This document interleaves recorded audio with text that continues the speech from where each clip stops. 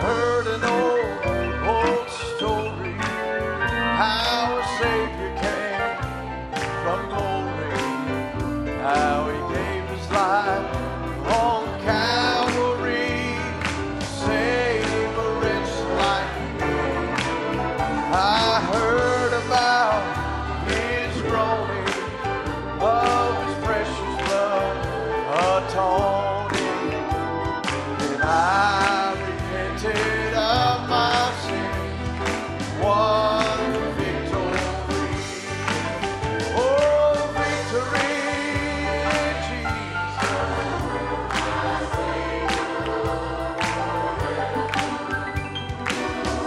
He saw me.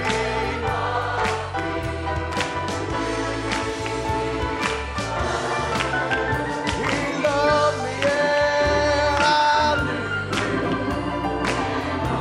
Oh, it's new him. He brought me to victory.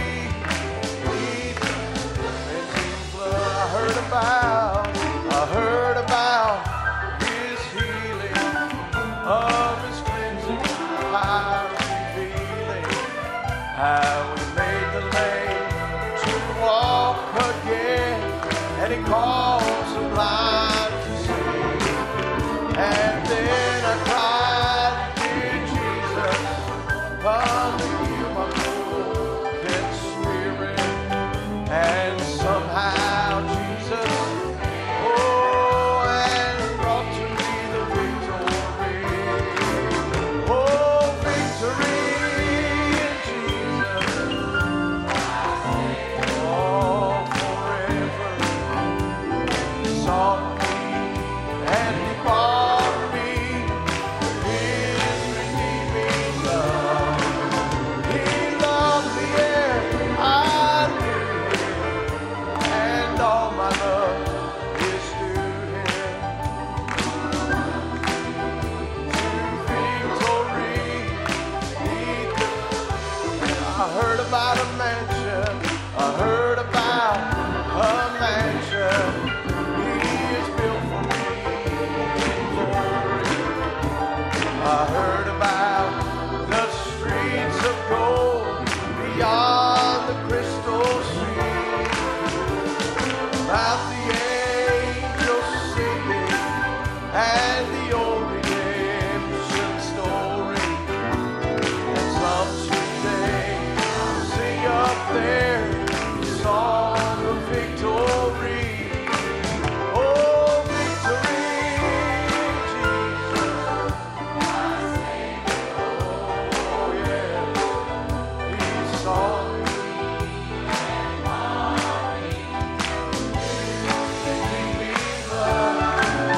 He loved me, yeah, I knew him. All I love is him. He loves me to victory. Oh, victory in Jesus. Oh, victory in Jesus. My Savior forever. He saw me and he bought me with his redeeming love. He loved me and I knew him.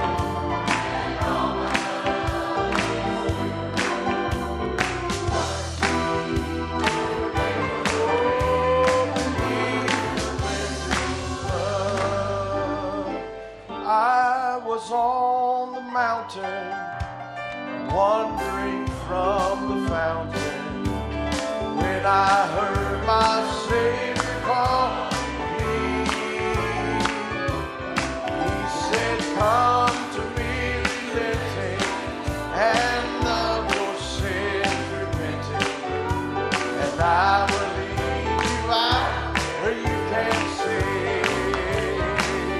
Oh, I'm so glad he found me. In love he found me. He put his arms all around me, and then he led me to the shelter. Oh, and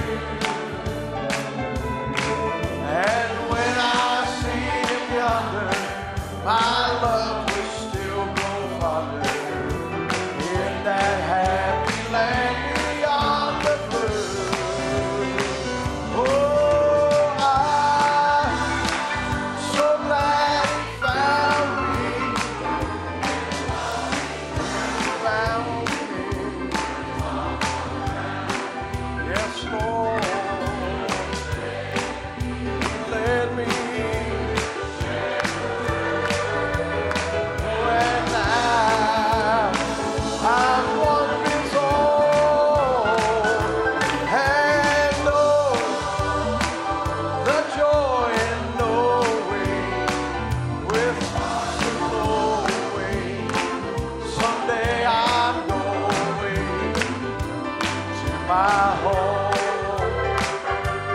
home in glory. Walk on streets. Sing that again. I'm so glad he found me. Hallelujah.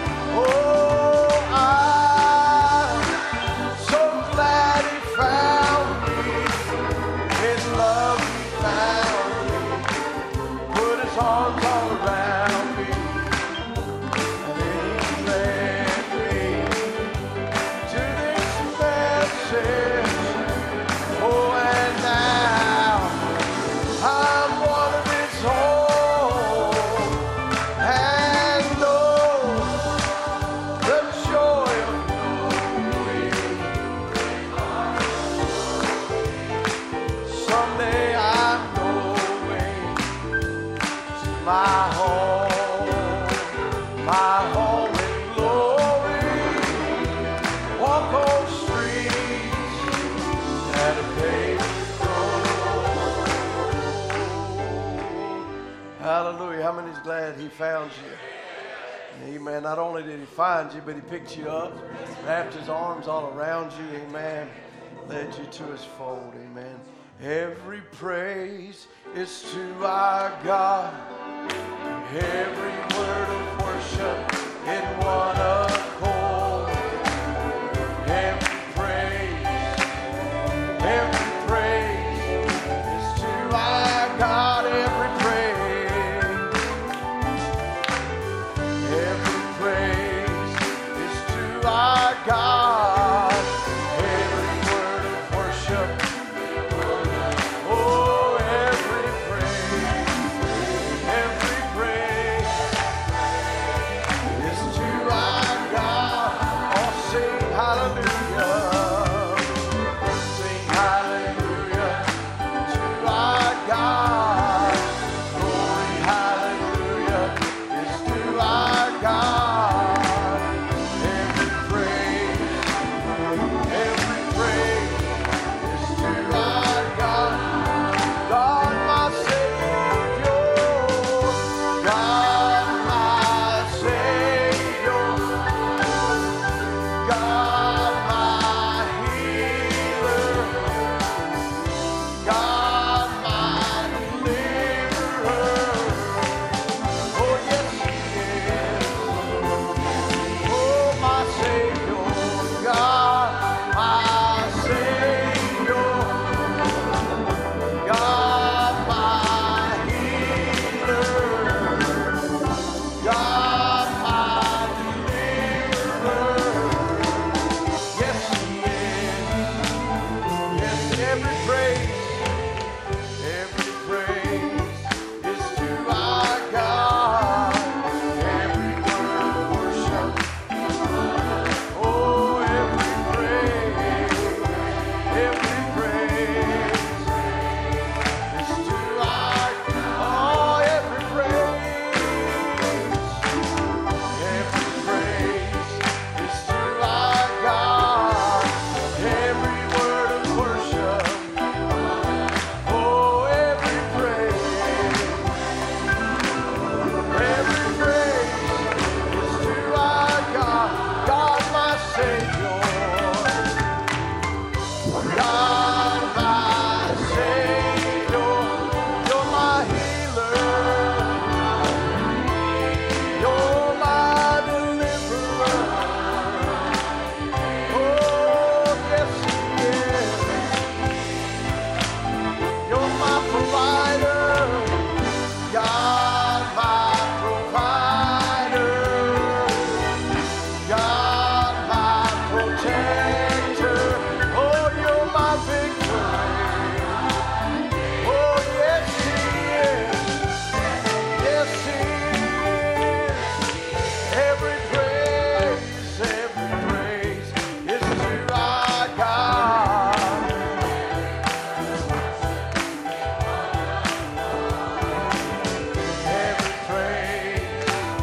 Every praise is to our God.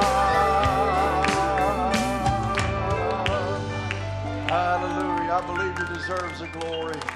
Hallelujah. I believe he deserves the honor. I believe he deserves every praise.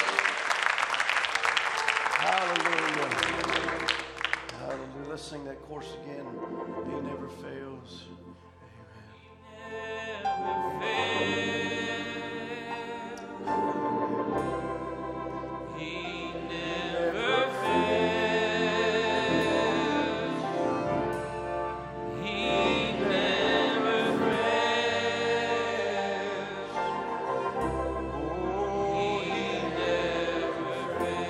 Aren't you thankful for that? Sing that again. He never fails. He never fails.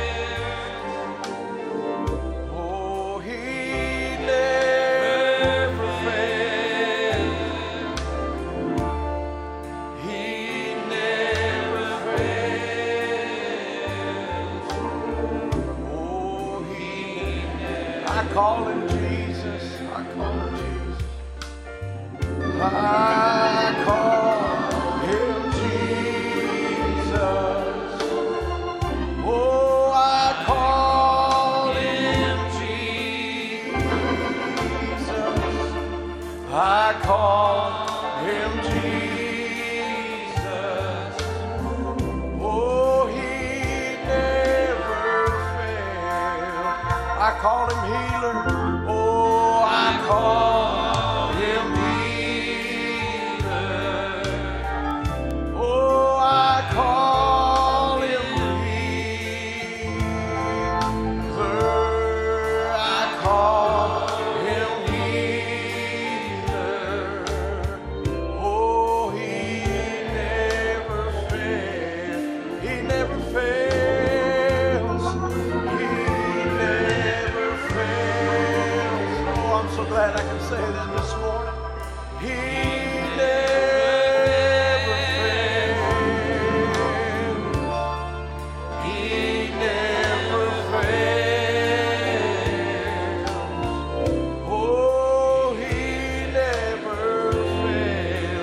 I call him Savior. I call him Savior. Oh, I call him Savior. I call him Savior. Oh, he never fails. One more time, he never fails.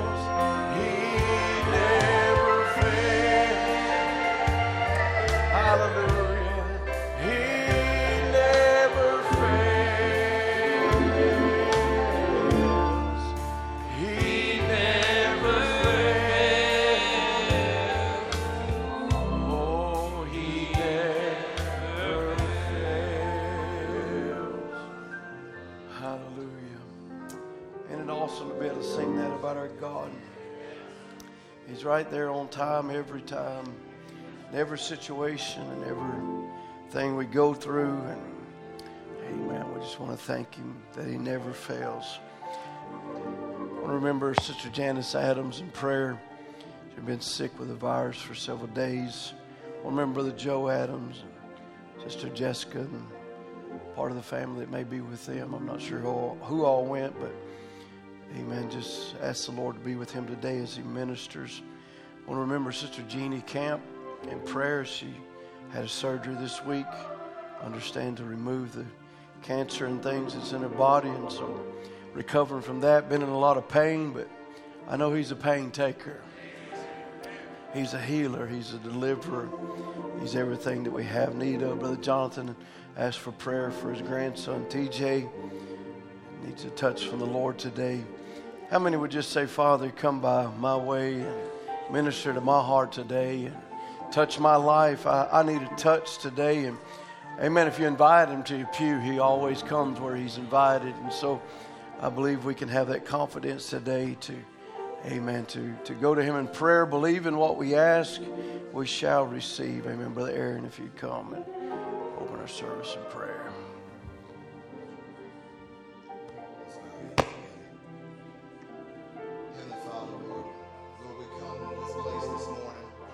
Lord, with a great sense of awe, Lord. Lord, knowing that as we come in this place and gather together, bringing our licks of fire, Lord, that you promised that you, the great King of glory, would come down and be in our midst. Lord, you said when we gathered that you would come and that you would walk these aisles, you would deal with hearts. Lord, and we come with great expectation, Lord, and confidence this morning, Father, knowing that your word is true and that you never fail. Lord, and so knowing that even now, Lord, that you are here, we just want to, Lord, submit our thinking, submit our hearts, submit everything that would hinder this service and lay it aside just now and allow you to begin to move. Lord, allow you to deal with hearts, allow you to deal with situations. Lord, because in your presence, wonderful things happen. Lord, in your presence, healings take place and salvation and deliverance, Lord. And Lord, just help us all this morning once again to have our mind restored.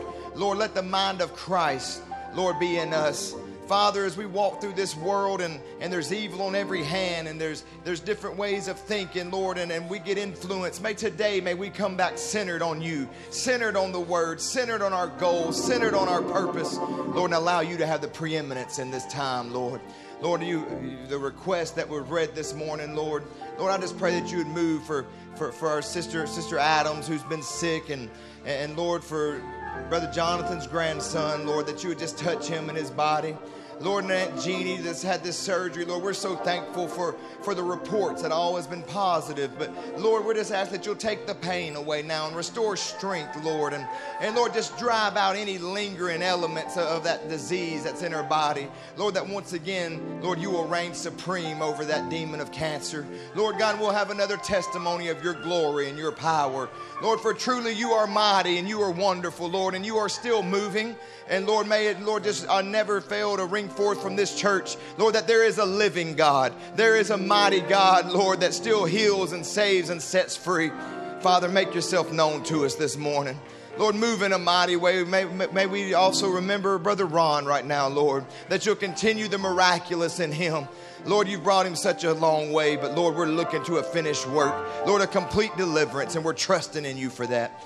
Now, Lord, as we look to you for this service, Father, Lord, may you just take Brother Tim completely out the way and just use his body, Lord, his voice, and speak to us, Lord.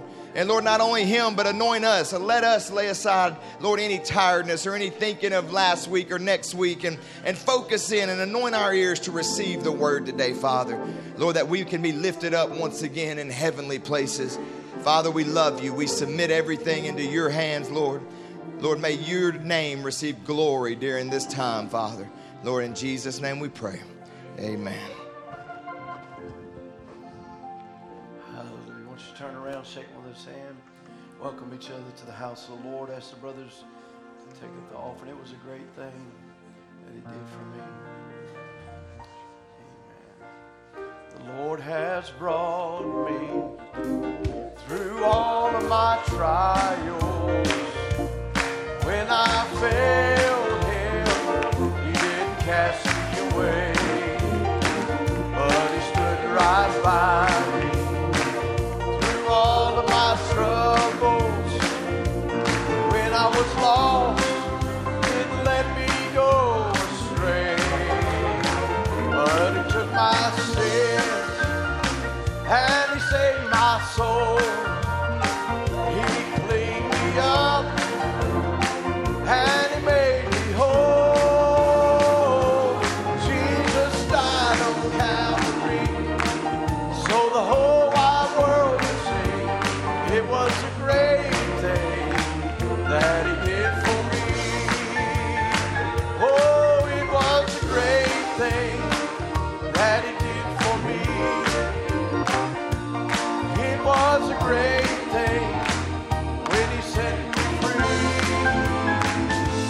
Jesus died on Calvary so the whole wide world could see. It was a great thing that he did for me. He's been my doctor, he's been my lawyer, he never left me. He's been my friend, he's been my comforter. Oh, when I was lonely, when I was lost, Jesus took me in. He took my sins and he saved my soul. He cleaned me up and he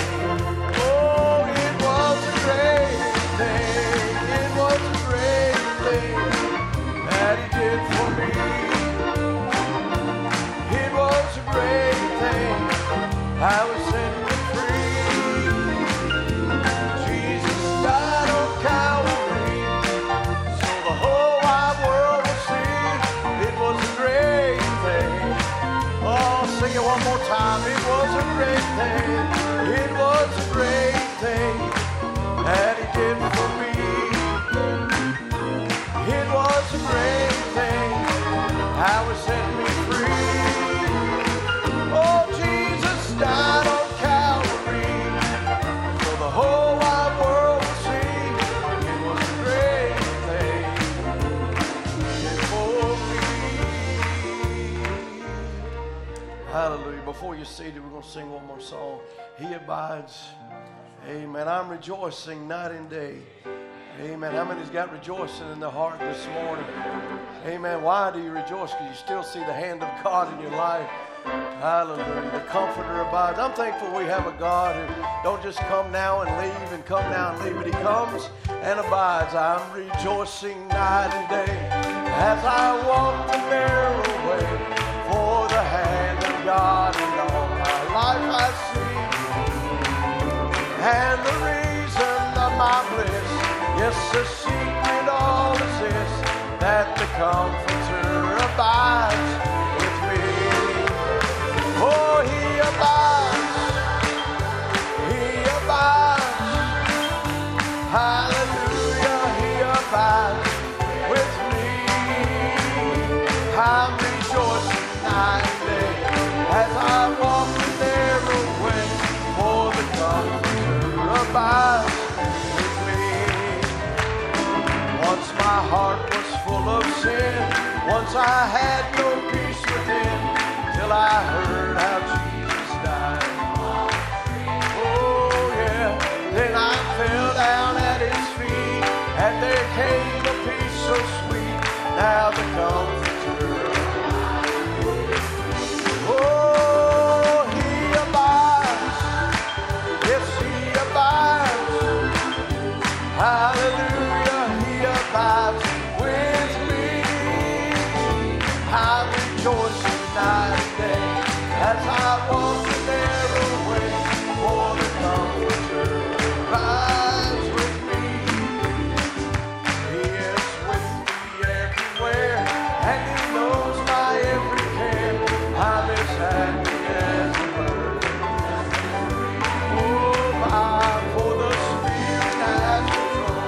Jesus satisfies my soul. Now the Comforter, oh, He abides. He abides. Yes, He abides with me.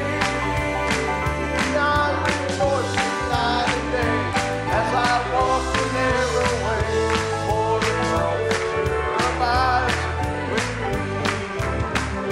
There's no thirsting for the things, oh yeah, long ago I gave Him up instantly. All my night was turned to day, all my burdens rolled away. Now the Comforter, oh, He abides with me. He abides. Yes, He abides. Oh, hallelujah, He abides. Yes, He does. I'm rejoicing night and day for the Comforter. Amen. Let's sing that last verse again. There's no thirsting for the things. Long ago I gave Him up. Oh, all my night is turned to day. Now the Comforter abides. Amen. That's the choir come. He abides. He abides. Oh, hallelujah, He abides.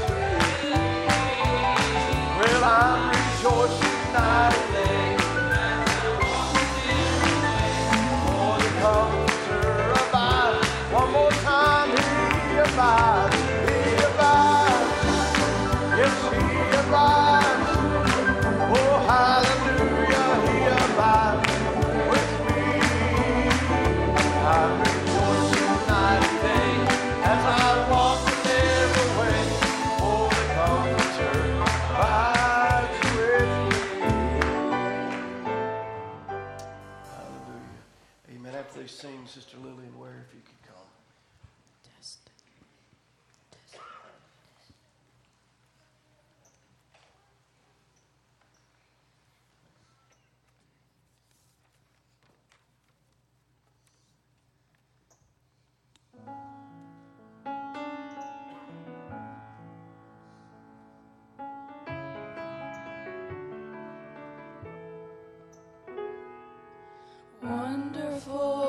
merciful Savior, precious Redeemer and friend. Who would have thought that a lamb could rescue the souls of men? Oh, you rescue the souls of men. Counselor, Comforter, Keeper, Spirit we long to embrace. You offer hope when our hearts have hopelessly lost our way. Oh, we've hopelessly lost our way. You are the one that we praise. You are the one we adore. You give the healing and grace our hearts always hunger for. Oh, our hearts always hunger for. Almighty infinite Father, faithfully loving your own. Here in our weakness you find us, falling before your throne. Oh, we're falling before your throne. You are the one that we praise. You are the one we adore. You give the healing and grace our hearts always hunger for. Oh, our hearts always hunger for. You are the one that we praise. You are the one we adore. You give the healing and grace our hearts always hunger for. Oh, our hearts always hunger for. Glorious, mighty defender, never has left us alone. Unfailing love and compassion, coming to take us home. Oh, you're coming to take us home. You are the one that we praise. You are the one we adore. You give the healing and grace our hearts always hunger for. Oh, our hearts always hunger for. You are the one that we praise. You are the one we adore. You give the healing and grace our hearts always hunger for. Oh, our hearts always hunger for. So I throw up my hands and praise you again and again. 'Cause all that I have is a hallelujah. Hallelujah. And I know it's not much, but I'm nothing else fit for a king, except for a heart singing hallelujah. Hallelujah.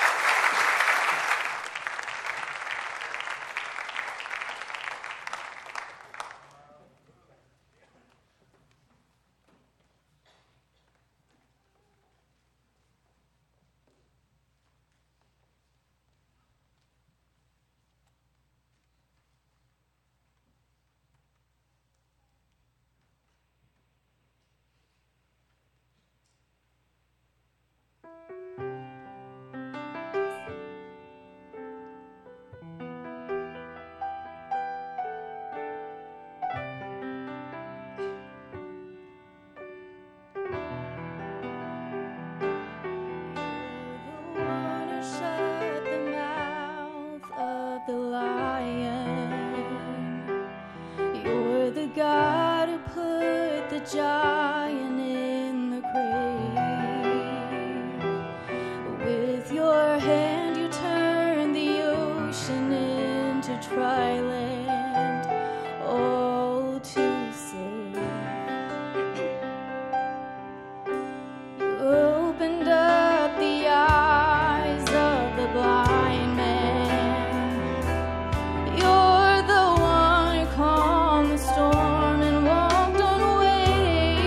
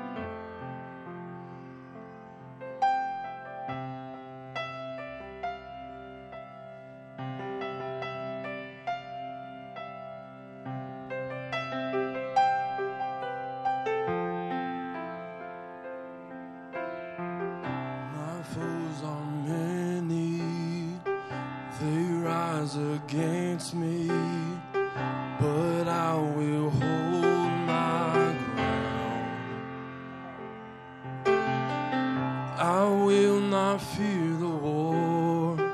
I will not fear the storms. My help is on the way. My help is on the way. Oh my God, He will not delay. My refuge and strength always. I will not fear. His promise is true. My God will come through always. Always.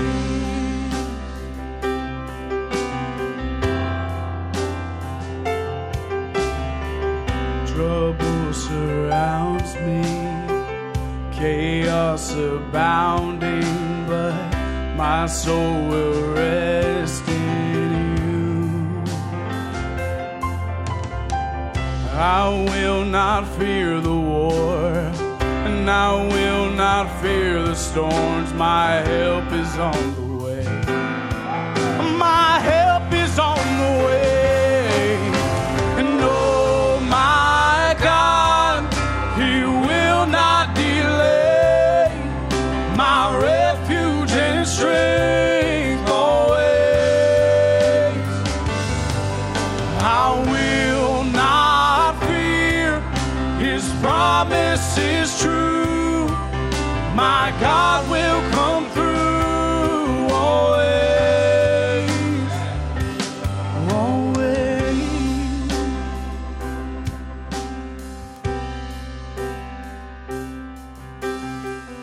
I lift my eyes up, my help comes from the Lord.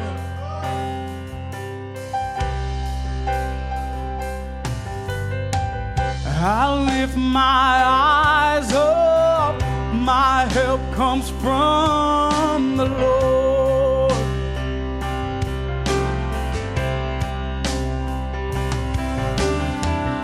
I lift my eyes up, my help comes from the Lord.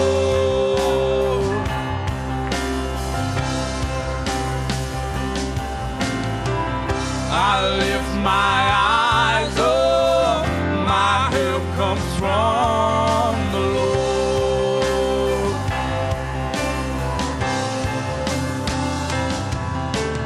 Oh my God, He will not delay. My refuge and strength always. Oh my God, He will not delay. My refuge and strength always. And I will not fear. His promise is true. My God will come through always. Always.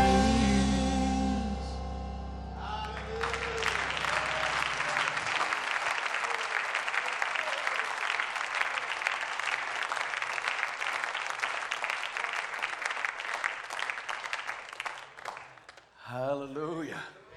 Hallelujah. Is He your refuge? Is your strength? Amen. Don't worry, your help is on the way. Hallelujah. Hallelujah. Hallelujah. Blessed be the name of the Lord. Blessed be the name of the Lord. And let's just worship the Lord as we turn to the Word. Amen. Told you you could not make it. I don't know who told you you could not take it. I don't know who told you it's time that you quit.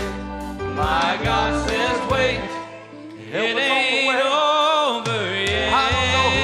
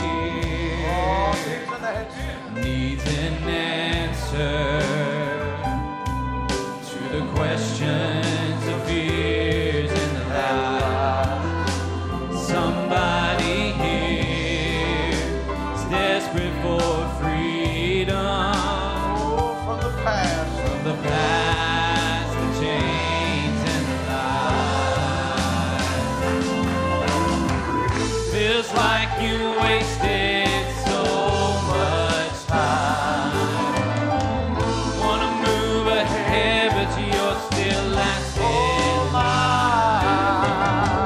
Feels like you're running will never end, but you will never win. But I don't know who told you you could not make it. I don't know who told you you could not take it. I don't know who told you it's time that you quit. My God says wait, it ain't over yet. It ain't over till God says it's over. And God says that this thing, it ain't over yet. It ain't over till God says it's over. And God says that this thing, I don't know who it told ain't you. over yet.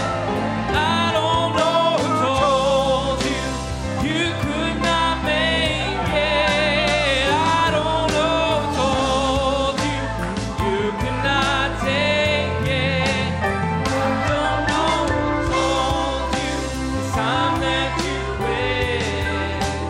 My God says wait, it ain't over yet. Hallelujah.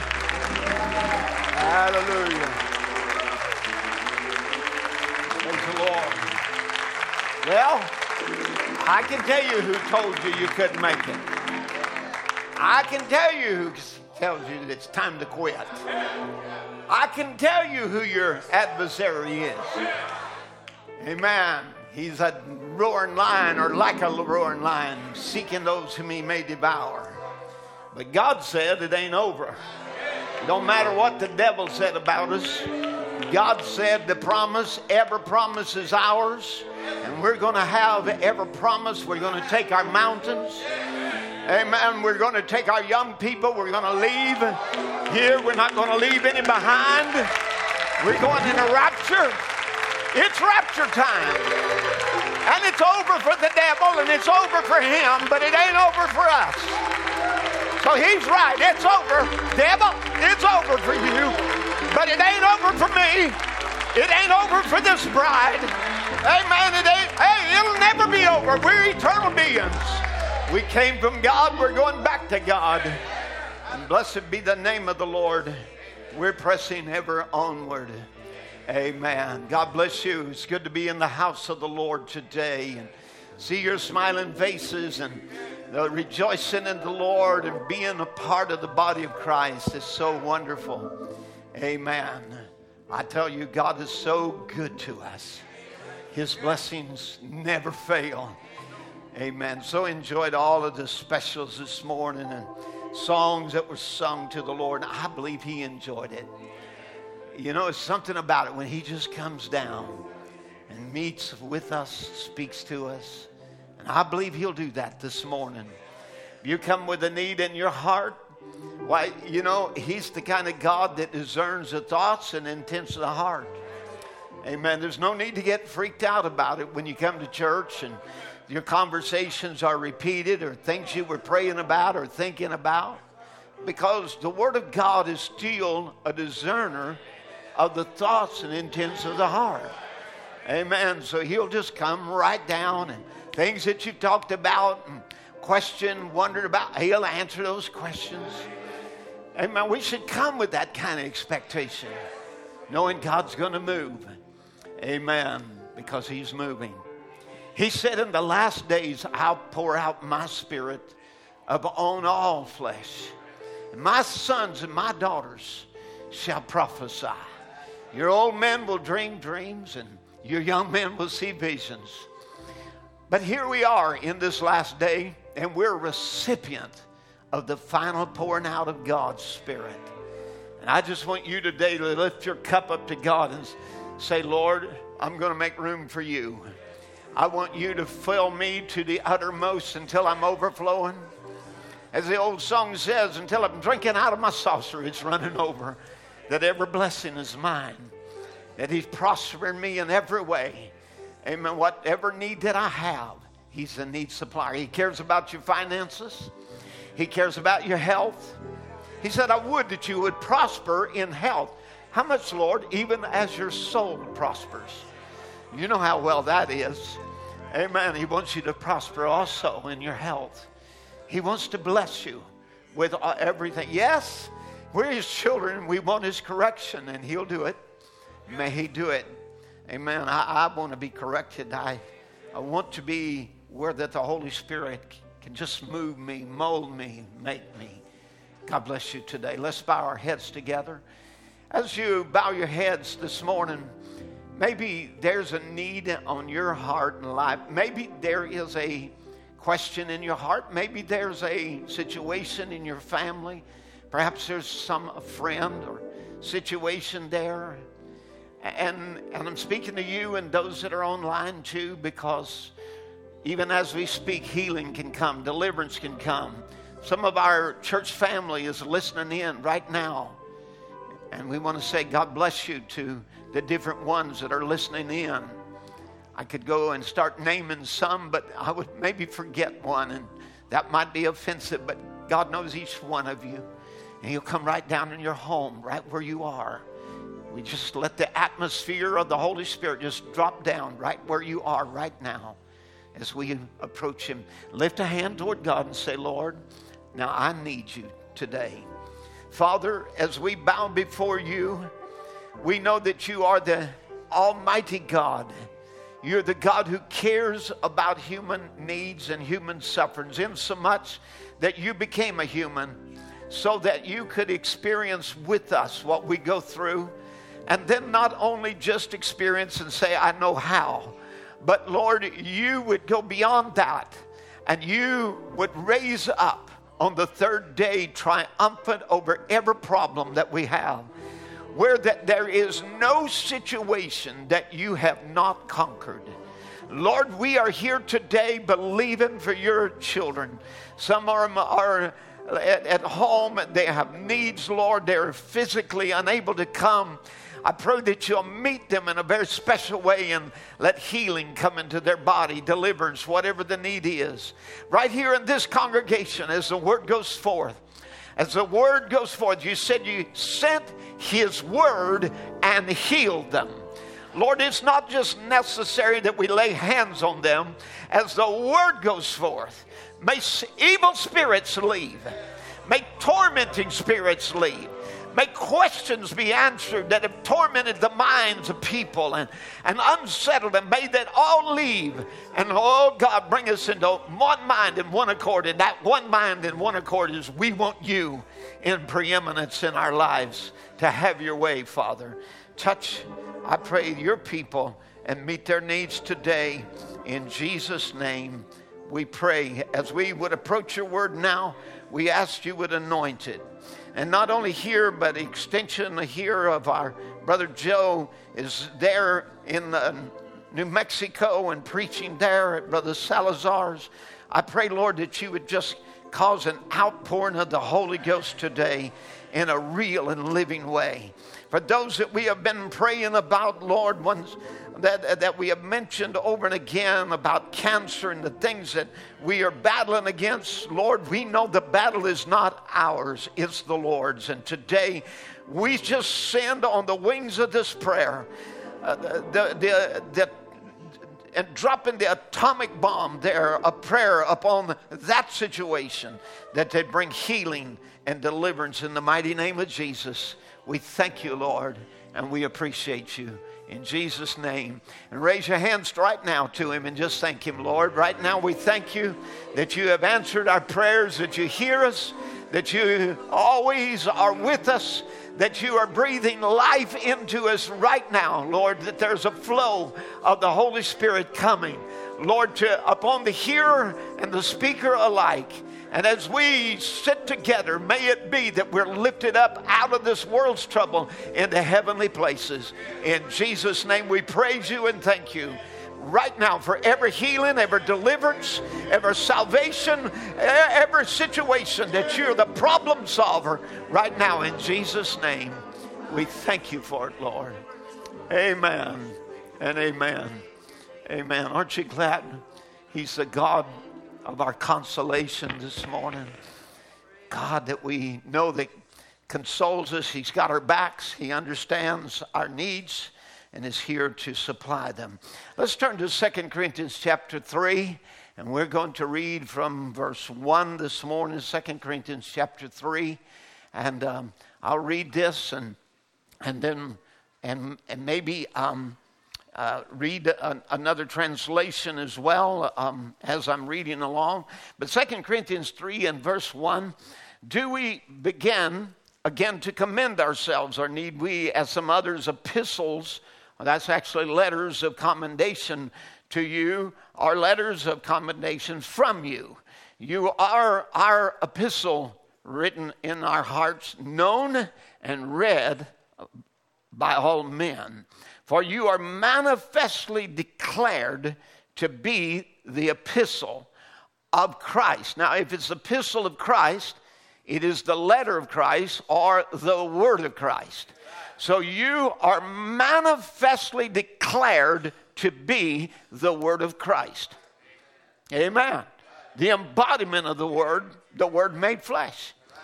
And ministered by us, and it's not written with ink like what's here on this page, but with the Spirit of the living God, not on tablets of stone or on paper as we have here, but in the fleshly tables of the heart. God says, you are the word written in your nature. Amen. And so he says, you show you are a letter from Christ delivered by us, written not with ink, but with the Spirit of the living God, not on tables of stone, but on the tablets of human hearts. And of such is the trust we have through Christ to Godward. Not that we are sufficient of ourselves to think anything as coming from ourselves, but our sufficiency is of God, who hath made us able ministers of the New Testament, not of the letter, but of the Spirit. For the letter killeth, but the Spirit gives life. So let's read that again from verse 4. Such is the confidence that we have through Christ toward God, that not that we are sufficient in ourselves to claim anything is coming from us, but our sufficiency is from God, who hath made us sufficient to be ministers of a new covenant, not of the letter, but of the Spirit. For the letter kills, but the Spirit gives life. Verse 7 now. But if the ministration of death, written and engraved in stones, was glorious. Think of this. And how glorious it was. The mountain shook, the pillar of fire came down, the voice of the Lord spoke, and the thundered from the mountains. And so it was glorious, wasn't it? So he said, if the ministration of death written and engraved in stones was glorious, so that the children of Israel could not steadfastly behold the face of Moses because of the glory of his countenance, which glory was to be done away with, how shall not the ministration of the Spirit be more glorious? Well, I think if it made mountains tremble and shout and, the voice of the Lord spoke, amen, well, when it's ministered here through the New Testament church, don't you think it would be the same, even more glorious? For the ministration of condemnation is glory, much more that the ministration of righteousness exceed in glory. For even that which was glorious had no glory in this respect, by the reason of the glory that excelleth. For in that which is done away with was glory, much more that remaineth is glory. And let's start back with verse 7. Now, if this ministry of death, carved in letters of stone, came with such glory that the Israelites could not gaze at Moses' face because of its glory, which was brought to an end, will not the ministry of the Spirit have even more glory? For if there was glory in the ministry of condemnation, the ministry of righteousness was far exceeded in glory. Indeed, in this case, what once had glory has come to have no glory at all, because of the glory that surpasses it. For if what was being brought to an end came with glory, much more what is permanent will have glory. And then again, we want to read from verse 12. Seeing that we have such hope, we use great plainness of speech, and not as Moses, who put a veil over his face so that the children of Israel could not steadfastly look to the end of that which was abolished, but their minds were blinded. For until this day the same veil remaineth untaken away in the reading of the Old Testament, which veil is done away with Christ, in Christ. But even unto this day, when Moses is read, the veil is upon their hearts. Nevertheless, when they shall turn to the Lord, the veil shall be taken away. Now the Lord is that Spirit, and where the Spirit of the Lord is, there is liberty. So we'll read that at verse 18 now. But we with all uncovered face, beholding as in a glass the glory of the Lord, are changed into the same image from glory unto glory, even as by the Spirit of the Lord. Now I'm going to go back up to verse 12 and read another translation. Since we have such a hope, we are very bold. Not like Moses, who would put a veil over his face so that the Israelites might not gaze at the outcome of what was being brought to an end. But their minds were hardened. For to this day, when they read the Old Covenant, that same veil remains unlifted, because only through Christ is it taken away. Yes, to this day, whenever Moses is read, a veil lies over their hearts. But when one turns to the Lord, the veil is removed. Now, the Lord is the Spirit, and where the Spirit of the Lord is, there is freedom. And we all, with unveiled face, beholding the glory of the Lord, are being transformed into the same image from one degree of glory to another, for this comes from the Lord, who is the Spirit. Amen. God bless you. You can be seated. May He add His blessings to His word. I'm going to speak today on the church who is the Word. The church who is the Word. Amen. Amen. God bless you as we look into the things of God. You know, this wonderful message first began with a message of divine healing, which would forerun the restoration of the Word. And as the ministry progressed, the message expanded from divine healing of the body to encompass a divine healing that brought about a restoration of the Word. In other words, to heal the spiritual body of the Lord. And this restoration of the Word came along with power. Now, this was to bring healing to the body of Christ, establishing the bride of Christ in her homeland. This is why God would do this. He would want to bring healing both physically and spiritually. So I want you to understand God's emphasis in this last day of restoration has been for both the healing of the body and for the healing of the church, the body of Christ. Now, so the physical body and the spiritual body. And it would show the power that of his restoration power by healing the body, and what it could do for the body to show He would do the same for the spiritual body of Christ. Now, so to preach the full Word and full restoration, we must preach the restoration for the soul and the body and the spirit of man. So now, and then it must be also the restoration of Bible truth, so that it no longer remains a mystery, but revealed truth. Now, within that revealed truth is all the truth. Right here, we are a church, we want to believe all the Word, right? Amen. So that's why we believe in shouting. That's why we believe in the gifts of the Spirit. That's why, which includes divine healing and prophecy and everything else. We believe in everything that God said. Amen. Now, so again, and we also believe, and of course, what in many term is the opening of the Word.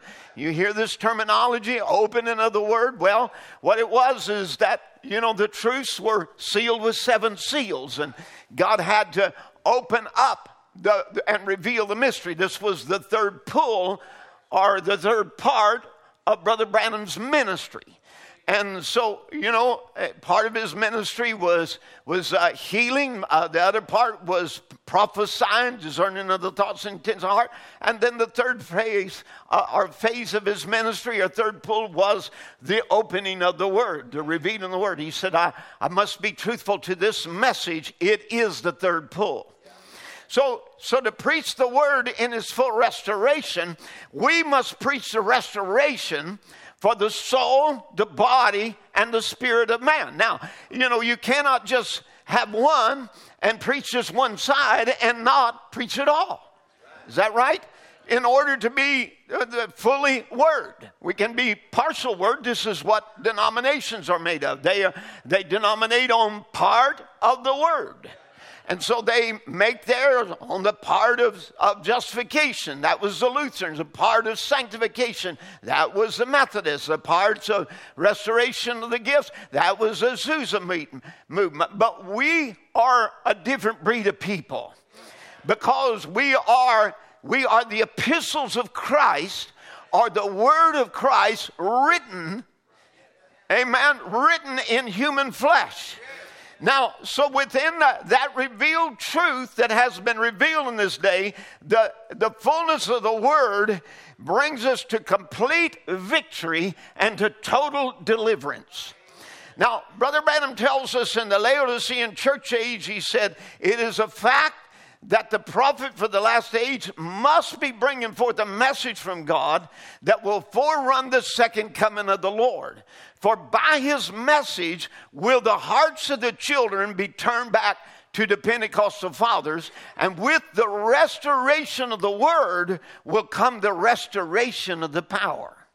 So now I want you to understand, it's not a word without power. It is a word, the restoration of the Word with the restoration of power. So let's get clear what we have received in this day. We have not just received a letter. We have not just received new doctrine. We have received the Word. And the Word is spirit and it's life. And the Word comes with restoration of power along with restoration of the Word. You cannot have all the Word and not have the power. Amen. Now, so there has to be a people in this last day who are the Word bride. That's what I'm preaching to you about, the Word church or the Word bride. And this Word bride is one that is one with the Word, for they and the Word are one. And I want to get clear where we're at in this day. We are in a full-blown Word revival. Amen. If you didn't get that, get it again. We are in a full-blown Word revival. The same Word that came there in the ushering in of the New Testament has been restored in the last day until we again have Paul's gospel. Amen. But not only Paul's gospel must be here, but it must be accompanied by the power, or it is not Word. Now, there's a lot of confusion today on that because there's many that are claiming to be the Word and are powerless. And really, their only weapon is argument. There's no manifestation of God. There's no deliverance. We got to bring in psychologists and whatever else to straighten out our young people and all kinds of counseling and stuff like that where we're using the minds of men to overcome problems instead of a new birth. Now, the Laodicean church age, Brother Branham tells us, about the condition of the last day. This is a portion of the lukewarmness that comes in this last day. And it will be a chilled attitude toward the Word of God in power. Now, it won't be a chilled attitude toward doctrine necessarily, but it'll be a chilled attitude toward the Word manifested in power. Now, again, as long as it's lifeless, as long as it's powerless, Satan really don't care. In fact, Brother Branham said, Satan don't care how right you are in your doctrine, as long as you miss that life. So in the Laodicean church age, Brother Branham tells us this. He said the city was rich, endowed with the wealthy. By the wealthy, it was full of culture. Science abounded. How like today, the churches are rich. The worship is beautiful and formal, but cold and dead. Culture and education have taken the place of Spirit-given word, and faith has been superseded by science, so that man is a victim of materialism. And every attribute ancient Laodicea is found reborn in the 20th century Laodicean age. In the mercy of God, may those who have ear to hear come out of her, that they be not partakers of her sins and consequent judgment. So this cold, dead, beautiful, and formal worship has used the knowledge of the message to supersede faith. And it is a tendency to consider material possessions and physical comfort of more value than spiritual values. So Laodiceans believes God's blessings are more about the biggest buildings, the most people, the largest crowds. Intellectual speeches are very important. Even revelations, so-called revelations, until it's so lofty and whatever it spins your heads around. And of course, and these are more about that rather than, the healing, the miraculous, the power of God. And Laodicea is more about the knowledge of the Word and receiving the knowledge of the Word than the Word in power. That's what Laodicea is about. More about the knowledge. Look at the quest for knowledge in our age. See if it ain't happening and mirroring the same way amongst the message ranks. It's about achieving knowledge. And we think in our knowledge we're saved. And knowledge will not save you. It'll condemn you, but it won't save you. There's only one thing that will save you, and that's the Spirit of the Word coming upon you and changing your nature, writing the Word in your life. That's what's important in this age. Now, that doesn't mean that we don't teach the deeper things of God. That doesn't mean that we don't extol the great truths of the Word. But you don't do that without Spirit. And it's worthless without the anointing. Now, Brother Branham said in the message, Choosing a Bride, don't let the devil ever cool you off from this. Stay right with it until you're everyone filled with the Holy Ghost, insomuch that you will make you come to this word that will make you women straighten up, that'll make you men straighten up. If you say you got the Holy Ghost and won't cope with the word, it's another spirit in you. God's Spirit is on His word, the messianic, the anointed word. The bride must be a Messiah, the anointed word. So to be the bride, we have to be the word anointed. The anointed word. That's what a Messiah is.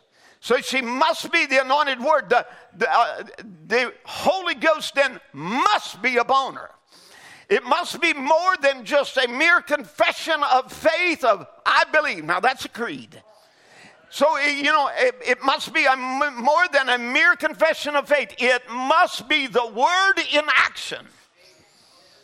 Now, again, it must be in action. The bride of Jesus Christ must be Jesus Christ in action on the earth. Not just Jesus Christ, him in action. Now, so Brother Branham tells us in the token message, the token is the Holy Ghost upon the church that they see Christ. It has to be, because a woman and her husband become one. They become one, and so does the bride and Christ become one. The ministry of the bride and the ministry of Christ is the same. Amen. So a bride is going to have this ministry. If she's lacking the ministry of Christ, she ain't the bride.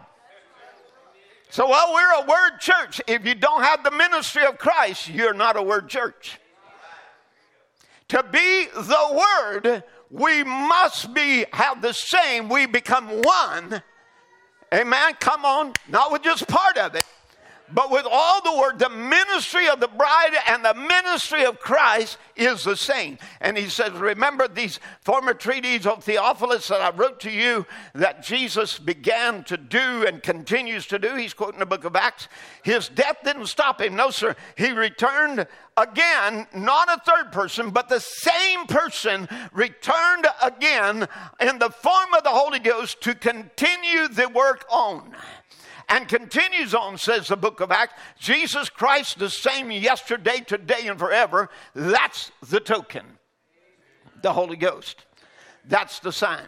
Now, when Peter and John passed through the gate called Beautiful, there was a man who had been crippled, lame from his mother's womb, said, silver and gold have I none, but such as I have give I to you in the name of Jesus Christ of Nazareth. Rise up and walk. And they talked to them and knew they were ignorant and unlearned men, but taking notice they had been with Jesus. See, the token was there displaying. Notice now, remember, when you say token, say Holy Ghost. The Holy Ghost was there displaying. See, such as I have. Seeing a poor fallen brother laying crippled, disfigured, everything. And the same life that was in Christ was in them, such as I have. In my name you will cast out devils. Now what's this? Not I will, you will. If you say to this mountain, not if I say, if you say to this mountain. Oh, brother, the hour of that token to be displayed is at hand. So it's the hour the Holy Ghost must be displayed. We can see it. We know we're at the end time. We have brought up all kinds of messages to show signs and wonders, and now we've come up back for what the church has got to do. The token has to be displayed. So we're in an hour. The Holy Ghost must be displayed. Amen. When I see the blood, I'll pass over you. Nothing else will work. It must be the blood. Now, Holy Ghost is our token from God. And so, you see, every time in the New Testament, look at the book of Acts. Every time the token, the Holy Ghost came upon the people, it manifested the Word in a supernatural way. Amen. Every time the Holy Ghost fell, they manifested the Word in power. Look at those that were not manifesting the Word in power. They were believers. They had received John as a prophet, and they believed that the Messiah was coming, but they had not been baptized in His name. But they had certain beliefs. They were believing, unto the Lord's coming, but had not recognized that He'd come. They were believers, and they had missed the death, the burial, the resurrection, and the ascension, and the outpouring of the Holy Ghost. And yet they believed God sent a prophet. They believed that He was the forerunner. And yet they had missed the coming and the workings of the supernatural. And they would have said, we're word believers. And Paul said, well, have you had anything supernatural happen since you believed?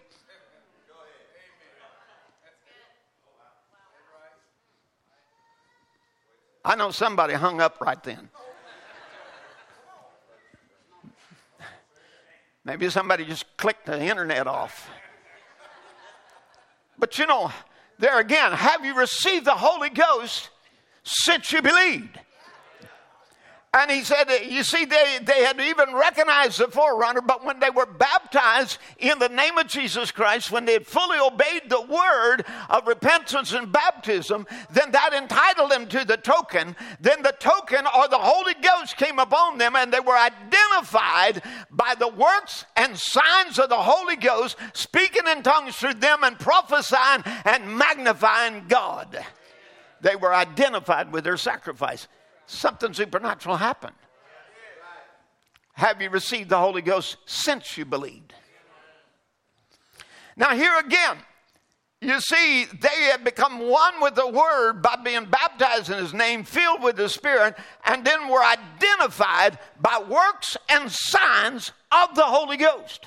Notice, to really be the Word, it has to be accompanied with power.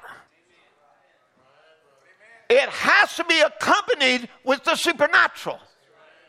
Now, so the bride must be one with the Word. To be the Word bride, or to be the bride, she has to be the Word, the full Word.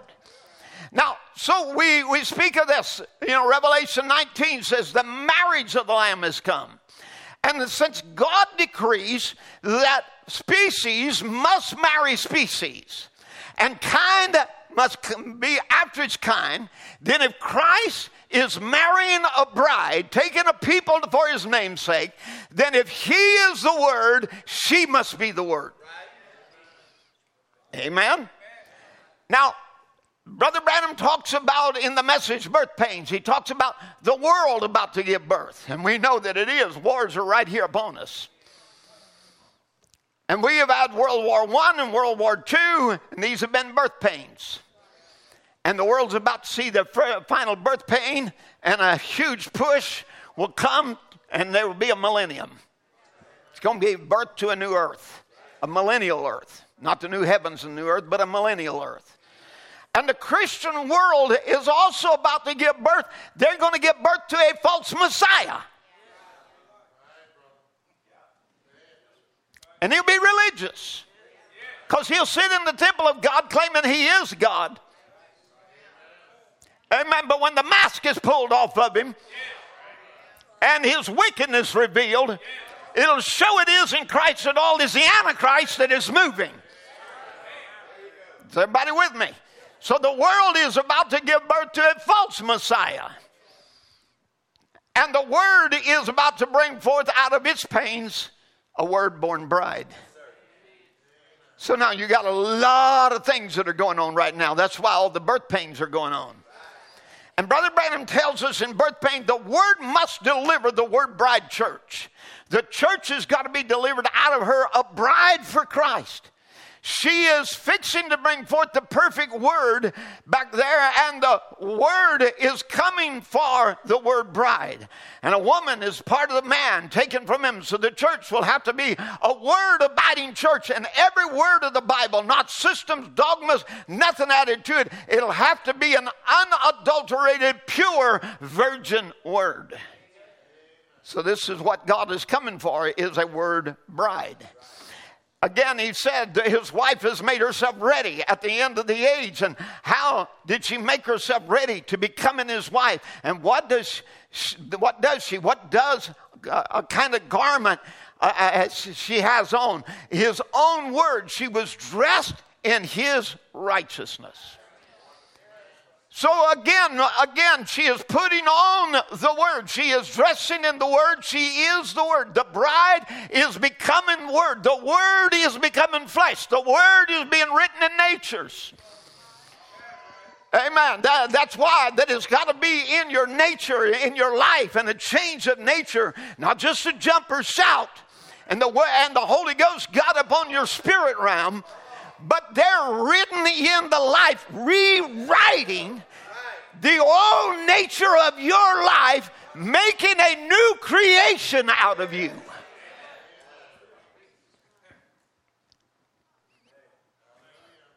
Things that are to be. Brother Branham talks about this He said we must live by the word because the bride is a part of the bridegroom, and like any wife is a part of her husband. Therefore, we must be that word bride. And what is that word bride? The manifestation of this hour, the bride. So she's going to be the manifestation of this hour. The bride, not a creed or denomination, but a living oracle of God, a living attribute of God, displaying to the world the attributes of God.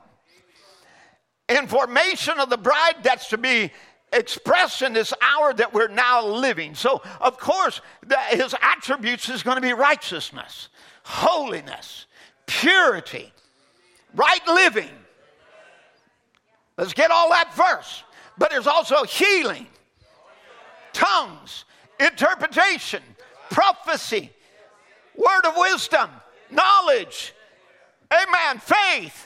Everything are his attributes, and the bride must display his attributes. That means, as he says again in the church age book, the last age is going back to manifesting the pure word bride. And that means we will have the word once again, as was perfectly given and perfectly understood in the days of Paul. So we will have the word once again. But in doing so, we're going to manifest a pure word bride. Now, so the wheat must also mature, and to her God is sending the prophet messenger with the vindicated ministry that he might be accepted by the elect. They will hear him as the first church heard Paul, and she will mature in the word. I think it's about time we come to maturity. Amen. Until becoming a word bride, the mighty works will be found in her that are always attended upon the pure word in faith. So she will mature. This is what she's growing up to be. If you ain't arrived, that's what you got to be. This is the kind he's taken off the earth. Amen. She'll mature in the word and to becoming a word bride. The mighty works will be found in her that is always attended upon the pure word in faith. So again, if it's the pure word, it also has to produce mighty works. Now, what is meant by the word? Now, this is where I ended last Sunday, and I told you I would pick this up again. So what is meant by the word? Before it was spoken, it was spirit. Amen. In the beginning was the word. The beginning of all things started with the word. First thing released out of God was the Logos, the word. Amen. Now, was that a book? Was that a teaching? Was that a form of doctrine? No, it was a person. Out of God stepped forth a person. The person of the word, the Logos. It was the Holy Spirit. And that's why you really can't have the word until you get the Spirit. You see, you can have the knowledge of the word. You can quote the message back and forth, the Bible back and forth. They can do that on a bar stool. They can argue it and fight over it. Are you with me? But you really can't have the word until you get the Spirit. Because the Spirit is the word. Now, long before the word was written, it was Spirit.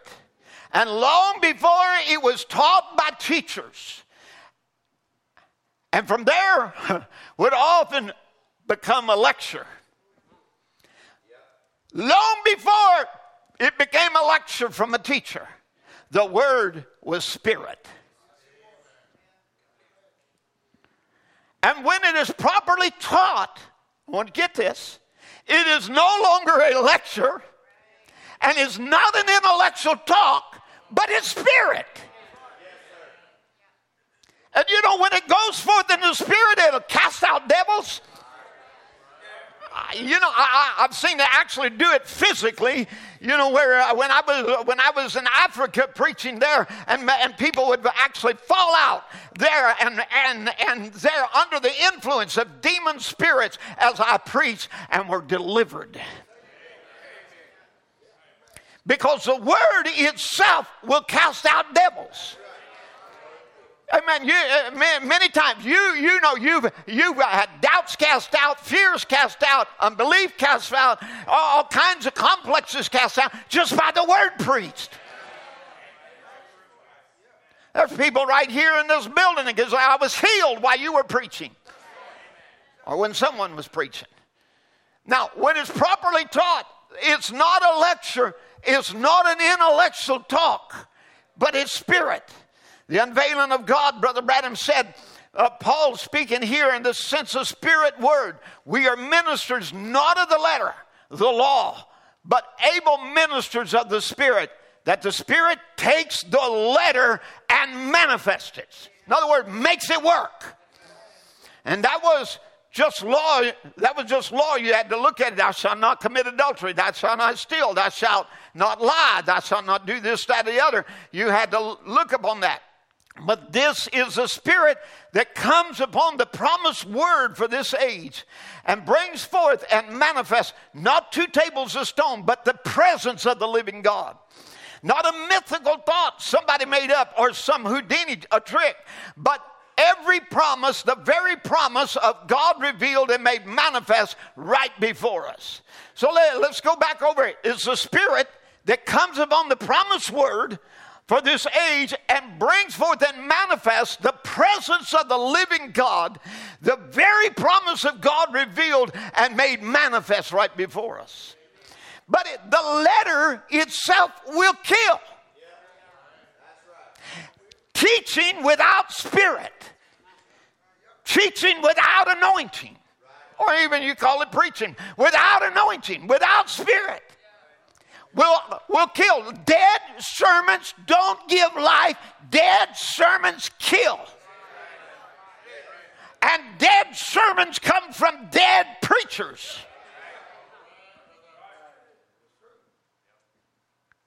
Now, so the letter kills. Now, Brother Branham was in California once, and he was talking to this very noted radio preacher, and I guess he was a Baptist, the man was, and knowing Brother Branham had come from the Baptist church, he said, well, now, Brother Branham, while you're on the West Coast, preach the gospel. And he said, well, I do, brother. He said, not that divine healing. Preach the word.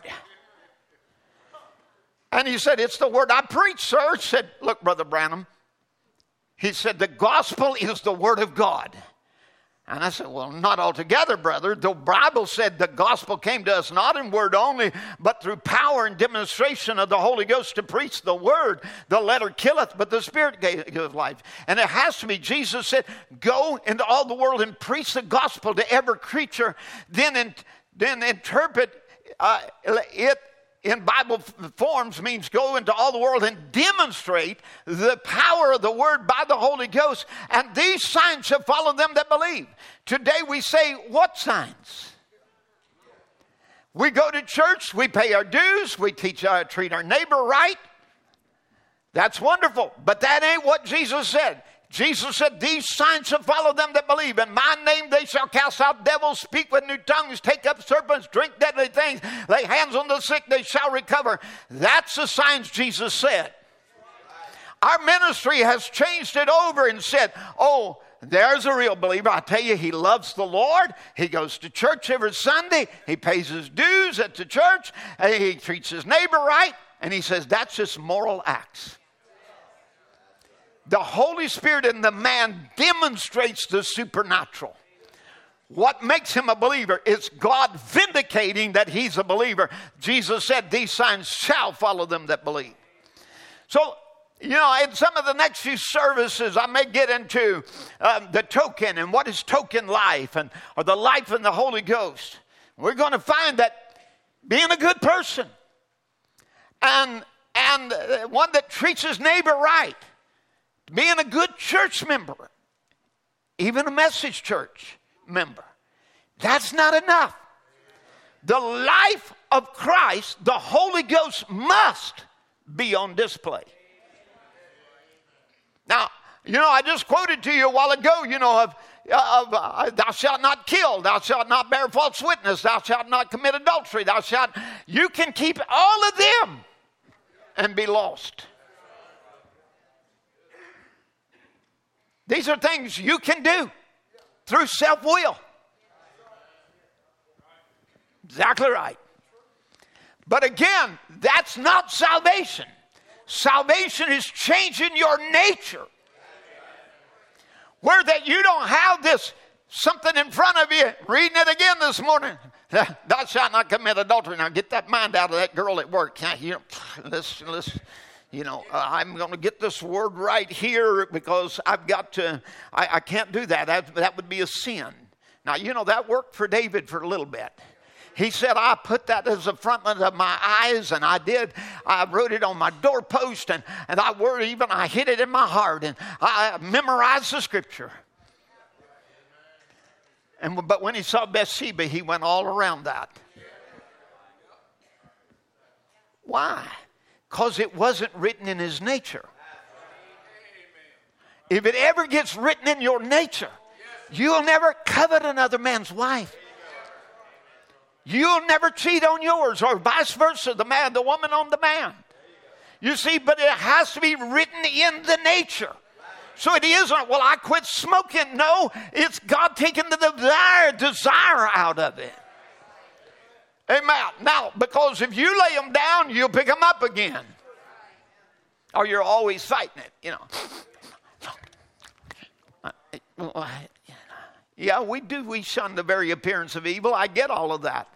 We don't go where that's at. But at the same time, friends, when you really get that changed in you, they can smoke and you can smell all the smoke you want, and there can be drink all around, or immoral people, whatever else. You're going to look up instead of look at that. You have a different attitude, a different outlook toward it. You don't see her as beautiful and something wonderful. You see that as trash and filthiness. Amen. The Bible said her gates is the gates of hell. So you look over there and you don't see, oh, that would be heaven. You say that would be hell. It changes you. Now, of course, so you see, it's not enough to have it even displayed in your home by kicking out trash. It's not enough to have quit smoking or changing your manner of dress. The supernatural must be on display. We have bought into the lie that the gospel is correct doctrinal teaching and spreading books and tracts. Now that's the gospel. Well, that's part of it. And we've stressed over and over that here's where we've lent. We've stressed over and over, many will come to me in that day saying, have not we cast out devils in your name? And until we get calloused about doing the works. And so we just focus on having the right doctrine. You see, we have focused on, we can speak with tongues of men and angels, and we can have faith to move mountains and have not charity, and ignored that we can also know all the mystery and have all knowledge and be without charity. Satan has done all he can to make us unbalanced. So we call ourselves a word church because of the doctrine, and there is very little or no display of the supernatural. You cannot be a word church and not have the Spirit to go along with the truth. To be a word church, we have to fulfill John 14. Remember, the ministry of the Christ and the ministry of the bride must be the same. And John 14:12 is what? That he that believeth in me, the works that I do shall he do also. Is that right? So we cannot be a church unless we are fulfilling and doing the works of God. This is why it must be of importance. We got to bring this off of the back burner, put it on the front, because we've had on the front burner a long time. We got the word, we got the message, we got the doctrine, we got the truth. And here's what this is, and here's that, and here. And we fail to bring it all. Now, to be a word church, Brother Branham tells us in the token message, if he raised from the dead, he's the same yesterday, today, and forever. He said in John 14:12, he that believeth, he that maketh believeth, he that believeth in me, the works that I do shall he do also. Is that right? Someone said, greater shall you do. That's right. And they said, well, we preach the gospel. That's greater. And Brother Branham said, just do the things he done. And that'll prove it to me, and then we'll talk about the greater. I can show you the greater thing he's doing now than he did when he was here on the earth. And that's not just preaching the gospel either. That's in signs and miracles.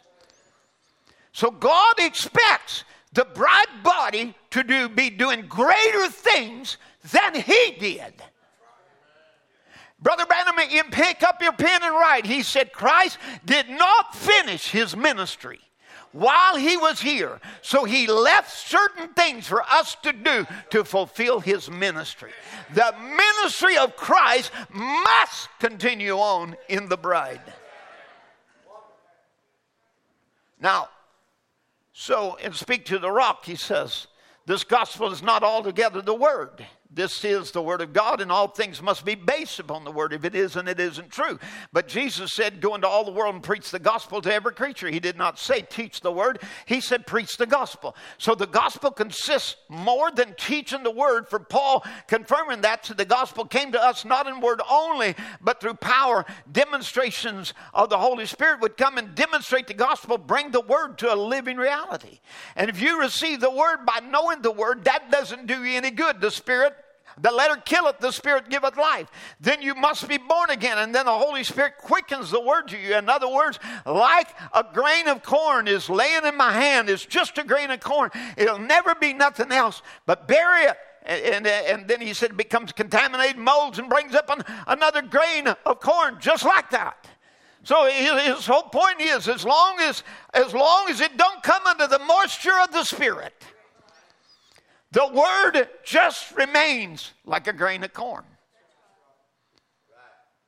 But to produce itself, it must have the Spirit. Now, this is why we must not just have the emphasis on the mechanics, which we have done as a message community for the past 60 years, where we emphasize the mechanics, but we also must have the dynamics. It must work. If it's the word, it must produce. Now, again, he said, in order to preach the gospel, before you can make it a gospel preach, then you got to have the power and demonstration of the Holy Spirit to prove the gospel. The letter killeth, the word, the letter killeth, the Spirit maketh alive. So it's not just a ritualistic affair, but it's absolutely a living reality of the resurrection of Jesus Christ living among men. And that's the faith I'm trying my best to contend for, that Jesus Christ is the same yesterday, today, and forever, and his power is unlimited. For if you can limit God, you can limit Christ. And if you can limit the church today in its possibilities, you are limited in God. But all things whatsoever you desire, when you pray, when you believe, you receive it, you shall have it. He said that I believe it and I know it's the truth. Now then he goes on and he talks about this, and he said, here's one thing I found about a people with a living faith. They have absolutely caught a hold of something. God out there gives them a new birth that puts God into the person, that makes them believe in the supernatural. And if you're not born again, you do not believe in the supernatural. And if you do not believe in the supernatural, you haven't been born again. Because when you're born again, you become a son of God. Being a son of God, you're a nature of God. And then you take on things and you want to see the movement of God and see God move because you're his son. You're made in his image. You're born of his spirit. You're a part of him. And then you got faith for anything. How many wants to be that kind of a church? Amen. Exactly right. And that's what he said. He said, you know, like overseas, he would tell this over and again. He said, I go overseas, and he said, even those missionaries said, don't come to me with a new book. Don't come to us with passing out tracts. We've been doing that for years. We need to see the gospel demonstrated. So we don't care for more missionaries and new theologies. What we want is someone to take the word of God and make it live. And he said that's what the world needs today is a manifestation of the Holy Ghost, the resurrected Jesus Christ, putting his being and the power in the church. And that's what the world is wanting to see. And no matter how fundamental, how your theology, how you're trained in the Bible, if God doesn't vindicate it, it's wrong and you're wrong. For the letter killeth and the spirit maketh life. So, you know, this is very, very important. To have the word must require the spirit. It must, to be a word church, it must be,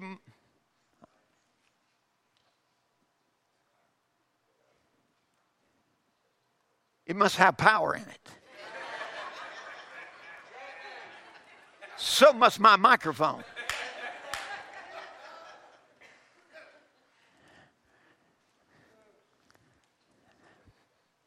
You got me?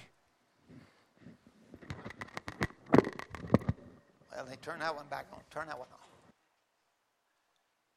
All right. We got to have power. That was just demonstrated before you. You see how weak the voice of the word comes when there's no power? Amen. It takes power. Amen. Otherwise, it just goes right there. And we want it to live. That's what we live. You know, we want it. Well, what is the gospel? The gospel came not in word only, but through power and demonstrations of the Holy Ghost. If that's the way the word came back then, wasn't that the way the word came here? In our day, then that must be the same thing. The same works must accompany the word bride. Hallelujah. Amen. Then, of course, he said immediately after that, after he said, preach the gospel. Okay, well, we're going to preach the word, okay? Then he says, demonstrate the word. These signs will follow the real word in my name. Can I say it to you this way? In my stead, I'm going to cast out devils. You're going to cast out devils. In my stead, I'm leaving you to continue my work.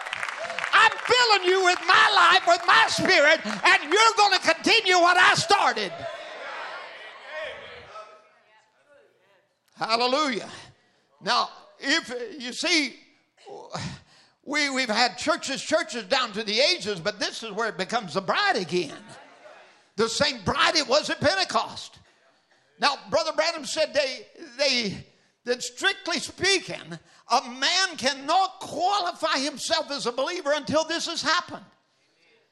No church can have the right of calling himself a believing church until the signs has followed them. I'm quoting your prophet. I guess you believe that. Amen. What he said there. A man cannot qualify himself a believer until this has happened. You know, you're really not a believer until the supernatural comes. Now, I don't care what manifestation he come in. I'm not preaching a certain manifestation. Azusa put it all on tongues. I'm not saying everybody's going to speak in tongues. But it will be the manifestation of the supernatural working in your life, proving that you have believed. Amen. No church can have the right of calling themselves a believing church without these signs has followed them. Now, of course, you know, we received this message many years ago. Honestly, when I received it back then, I thought rapture was on. We got the word. Glory to God, we got the message. Well, I didn't have 1,100 tapes, but I had maybe 200, if I had that many. And, but we got the message. God sent a prophet. We had a messenger in this day. I didn't realize it was a seed. I didn't realize it had to become flesh. I didn't realize there was more in that seed than me. Because I look out over here and I see many of you, if I'd have went back there in 1970 when I started preaching even, amen, then you wouldn't be in there. But God had more than me in plan. Is that right? Amen. And that word has become flesh. It was great to receive it from a prophet, but now it must be received in you. And when you receive the word, you become the word, and the word must take on flesh. Amen. That's why we have no room for calling ourselves a word believer and adulteries in our life, pornographies in our life, fornications in our life, dope and alcohol in our life, mistreating your neighbor in your life, raunchy business deals in your life. Come on, it's going to produce the life and the attribute of Christ. Amen. So seed has got to have water to grow, and without that moisture. And let me just say, the seed of the word, the message, in order for it to produce, has to have the Holy Spirit to water it. And not only that, you say, well, I'm predestinated seed, Brother Tim. I'm going to make it whether I get the Holy Ghost or not. You'll not do it. Well, you can have the Holy Ghost every day in your life and go to hell. Yeah, a terror can, but you can't. It can fall on the just and the unjust. It can fall on the wheat and it can fall on the tare. But without the Holy Ghost, without the moisture, your predestinated seed, no matter how predestinated it is, will never come to life and be germinated except by the Holy Ghost. That's why we got to have a Holy Ghost atmosphere.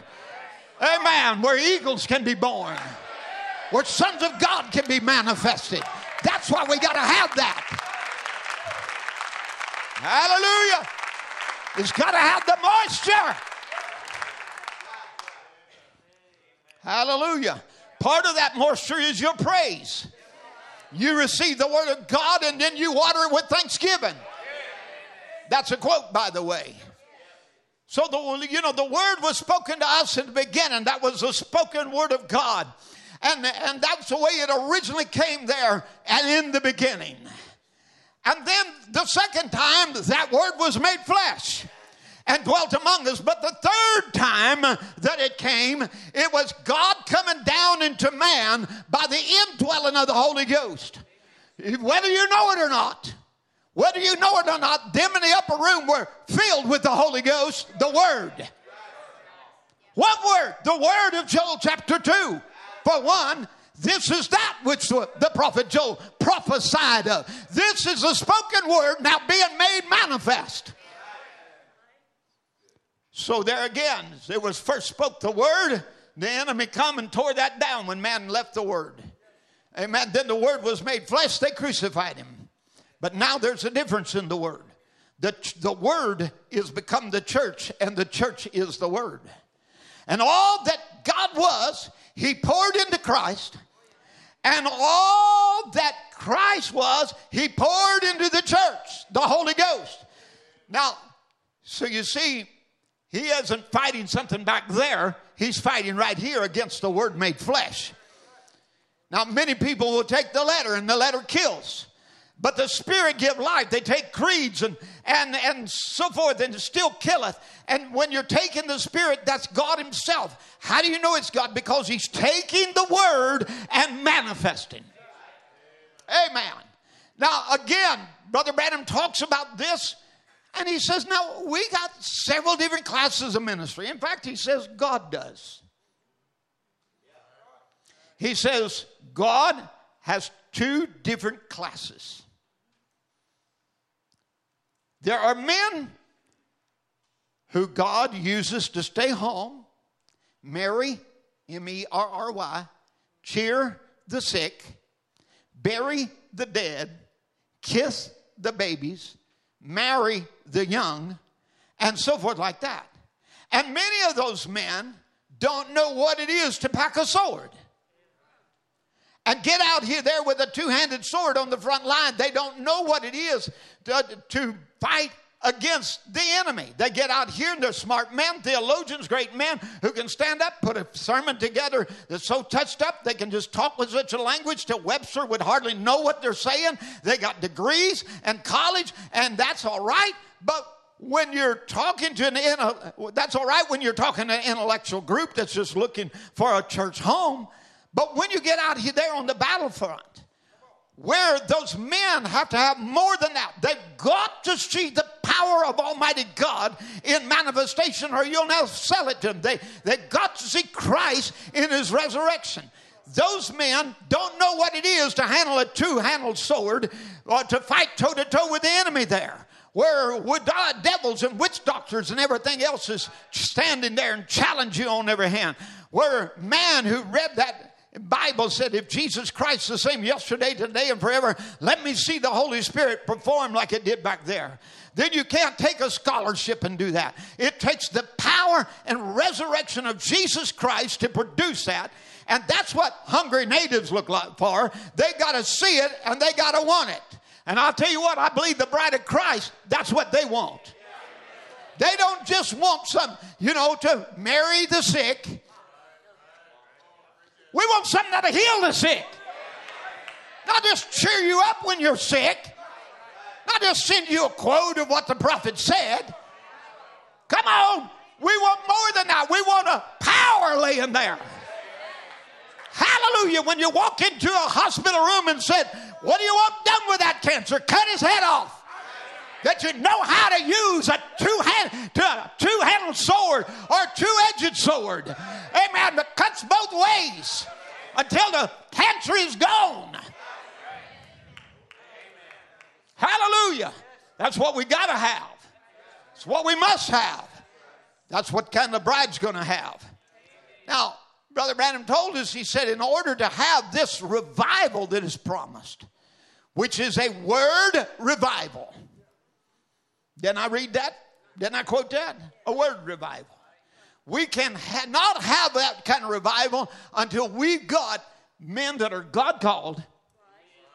Number one. Not somebody just took up the Bible and went. Not somebody said, well, I can do this as good as anybody. Well, I tell you, we got a lot of young, smart men. Really smart, intelligent. That can really make nice speeches. But that ain't a preacher. That ain't a preacher. We get confused because we've seen too many teachers stand up without the anointing. Now, I really don't care what style you have, but let there be anointing with it. I mean, we usually call a slow, methodical talk a teaching. But I don't really care. Jesus taught. Jesus preached.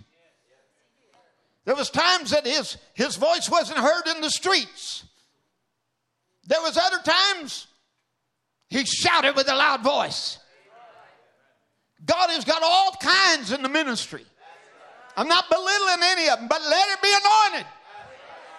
That's all I say. Let it be anointed. You see, where there are rugged men of faith that God has brought up in the rugged training, men who's not afraid to face the fire, men who's come in the presence of God, men who knows his omnipotent, knows his healing power, men that's trained to know the living God. So all right, he said, to train them by the word, but the letter killeth. So what has happened? Too many have made this into a seminary where the message is taught as a seminary, expounding it as an expositor rather than anointed preaching. Now, the letter of the word without the Spirit kills. I don't care how good your intentions are. The children are being fed the corn of the word. Can I give it an illustration like this? Just dry cornmeal. And they're choking on it. It's word, it's letter, it's an intellectual talk, but it's not anointed, it's not mixed with faith. The Bible said that the word preached did not profit them, not being mixed with faith in them that heard it. So it takes more than just preaching the word. It's got to be mixed with faith. Now, so again, you know why that dry cornmeal is being fed too often? Is because they're foolish. Foolish, very foolish. They've neglected the oil. Come on. They've neglected the oil. Isn't that exactly what happens? Matthew chapter 25, but we're going to have a crisis in the last day where you'll have virgins without oil. Amen. You'll have pure people, good people without the Holy Ghost. And this message as a law will make good people. But without the Holy Ghost, you're like that rich young ruler. You're not going to heaven. Amen. Come on. What is it? You lack the Holy Ghost. Now let's go along with that and be certain of God. Brother Branham said the oil represents the Spirit or means the Spirit. We know according to Ezekiel 4 and so on, the reason we anoint with oil, it's the Spirit. John 4, the Father seeketh such to worship him in spirit and truth. Jesus was the truth. He was the meal offering, and this oil was the Spirit. And the Spirit mixed with the truth has to bring something, put it together, makes a cake. Oh, where's your faith? When God's word is preached in simplicity through its power, that Jesus Christ is the same yesterday, today, and forever, and the word goes forth for the meal, you've got the oil to mix with it. It may be just a little handful or spoonful, but whatever it is, it's real. And what it's ready for, it's ready for the cross, then for self-sacrifice. That's what you do. If the word's been preached and you got the Spirit mixed in it together, it's self-sacrifice to deny every pain, to deny every sickness, to deny everything else that's contrary to the word and stand on it. Woo. Amen. It's like I preached on the Passover. How many remembers the sermon I preached on in Passover? That we are to be in Passover till we leave here. Amen. Until the trumpet sounds. Till we leave here, we are to be in the house, under the blood, eating the Passover. Amen. And it's not enough to say we have the lamb. It must be roasted with fire. And you don't boil it. Remember, you don't saturate it with Egyptian herbs and eat it that way. You don't mix in creeds of man.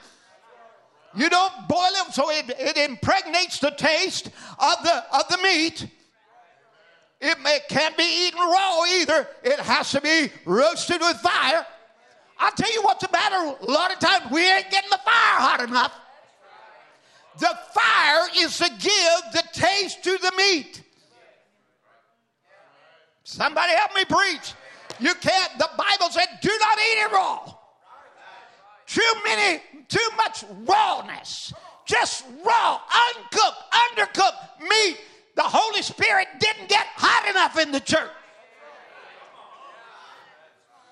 Amen. We need it licking around the word.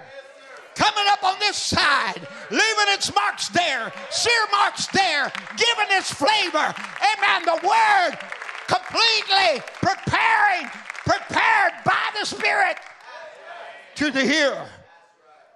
Sirs, we must see Jesus. The pillar of fire must be in our midst. Amen. In testimony on the sea, Brother Branham tells us, we begin to find out miracles is not taking place anymore like they were. the sick go home sick. And it isn't because of God, it's because of the lack of the revival among the people.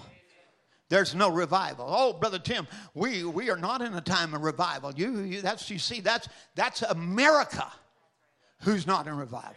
That's the world that's not in revival. Amen. But that's not the bride. We have a word revival. So while they're languishing and dying, I understand that. And I understand why. Because they rejected Christ. Amen. But if we have received Christ, we should not have lack of revival. This word should be producing revival. Amen. Said there's no revival. They sit and listen. They go home and say, well, I guess that was pretty good. There's not that zeal. There's not that something in the people that should be. And I'm telling you, friends, if this is a word's revival, which it is, then that something ought to be in the people. And that something is the Holy Ghost. And that something should be burning like a fire down on the inside of us. Come on. It should be raging in this bride. It should not be less miracles. It ought to be more miracles. It should be less faith. It should be more faith. It should not be less dynamics. It ought to be enough dynamics to take this bride in a rapture, to change your body, let alone heal your sick.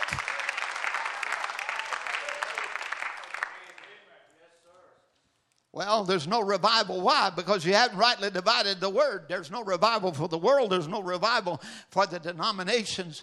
But I've got news for you. Amen. The seven thunders revealing the seven seals has brought the bride into a revival. Amen. And if you're not in revival, you're not bride. Get some oil in your lamp, because you're about to be left behind.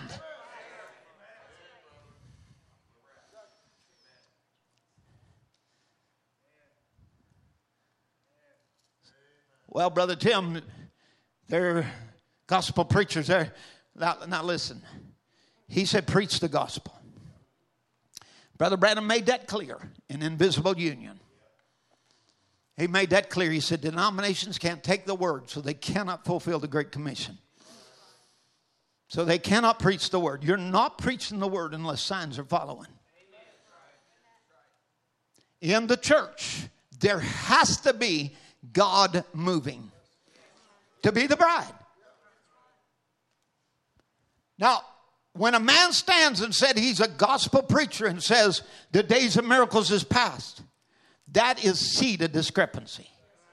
When a man stands and says he's a minister, a pastor of a church somewhere, and does not believe that Jesus Christ is the same in every detail except the physical body, same yesterday, today, and forever, that is seed of discrepancy. When he says miracles in the apostolic age is past, that is seed of discrepancy. When they say there's no such thing as divine healing, that is seed of discrepancy. And the world is full of it, and it crowds out and chokes out the wheat. Oh, Brother Tim, well, you know, that's really not what we should be doing. You know, we're a word church. You know, we really need to understand the mysteries and, you know, understand, you know, that the Holy Ghost is without sensation. You know, you just don't feel it. You don't even know it. So we have it and we don't even know it. You have bought yourself into a Baptist lie. That's a boatload of baloney. No. The Holy Ghost is not a sensation. It is the person of Jesus Christ manifesting in you the works that he did. Let's quote it right if we're going to quote it. So now, in God of this evil age, Brother Branham tells us what we ought to be doing. Would you like to know? To be continued.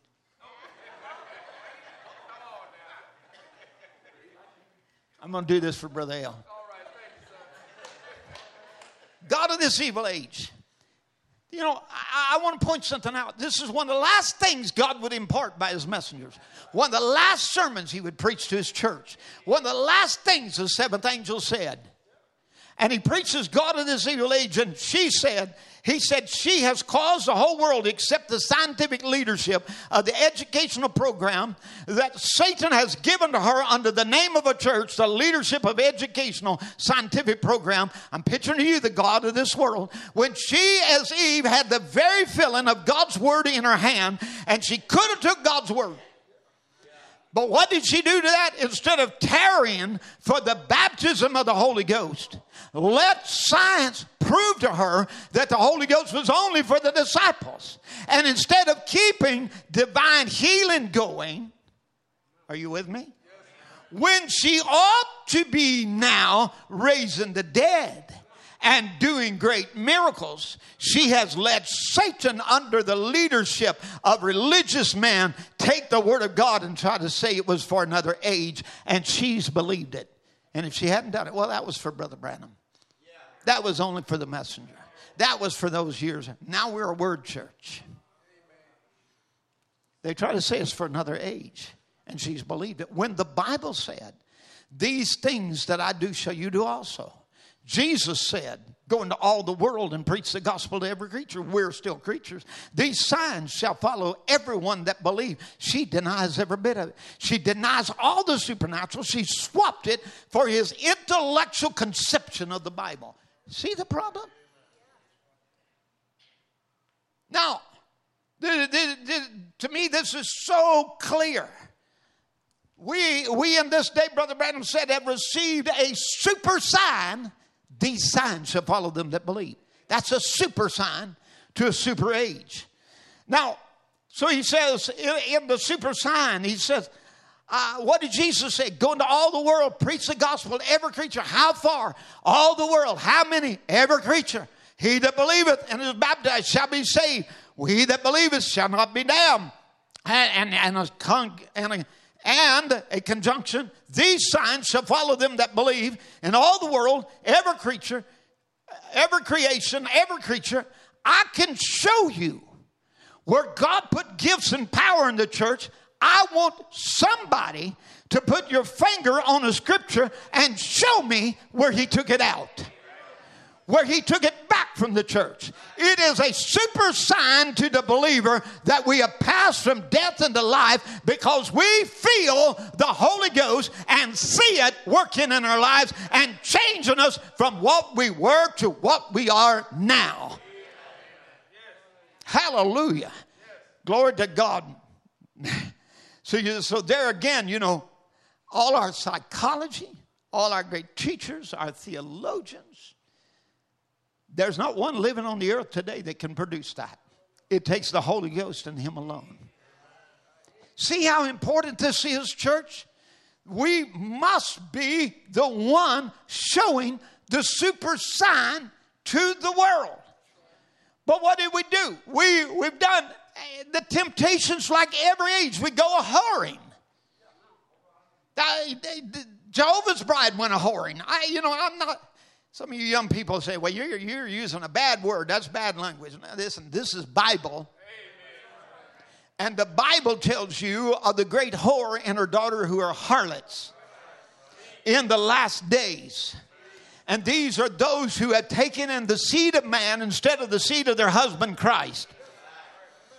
Amen. And this is what happens in every age. They go whoring.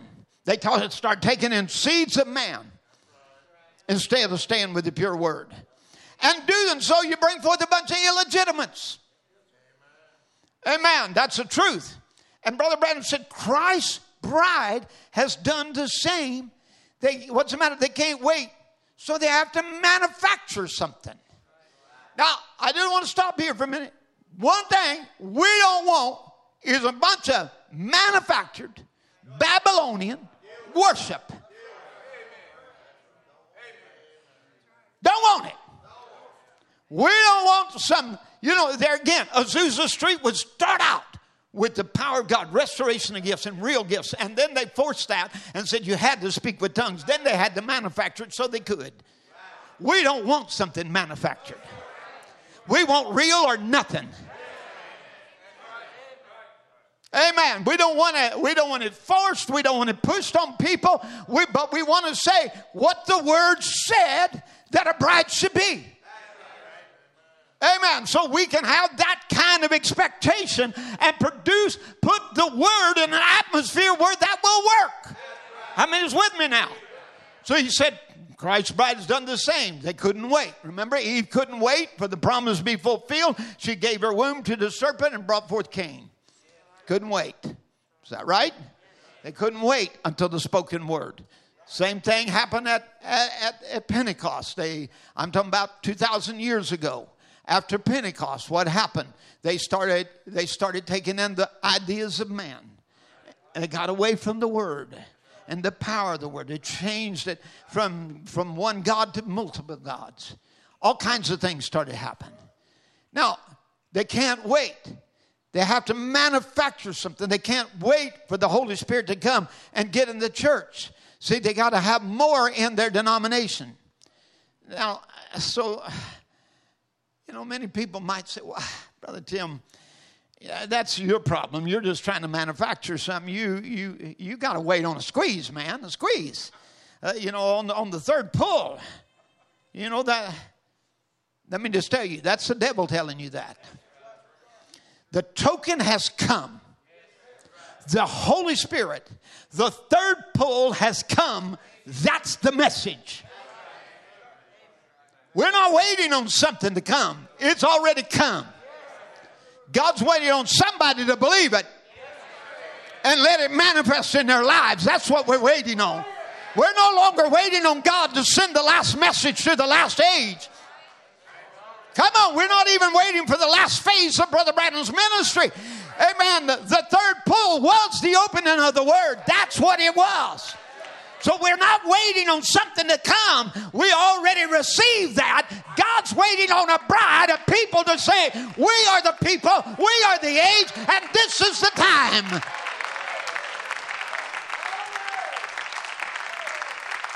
And as far as I'm concerned, the wait is over. I can read it to you in the Bible. Amen. He lifted up his hand to heaven and said that the delay is over. Time shall be no more. The time of what? Waiting for the seven thunders to utter their voices is now over. We are not waiting on that to happen. It's already happened. The word has already come. The mysteries have already been revealed. And you are the mystery of Christ revealed in this day. The bride, the word made flesh. Hallelujah. Amen.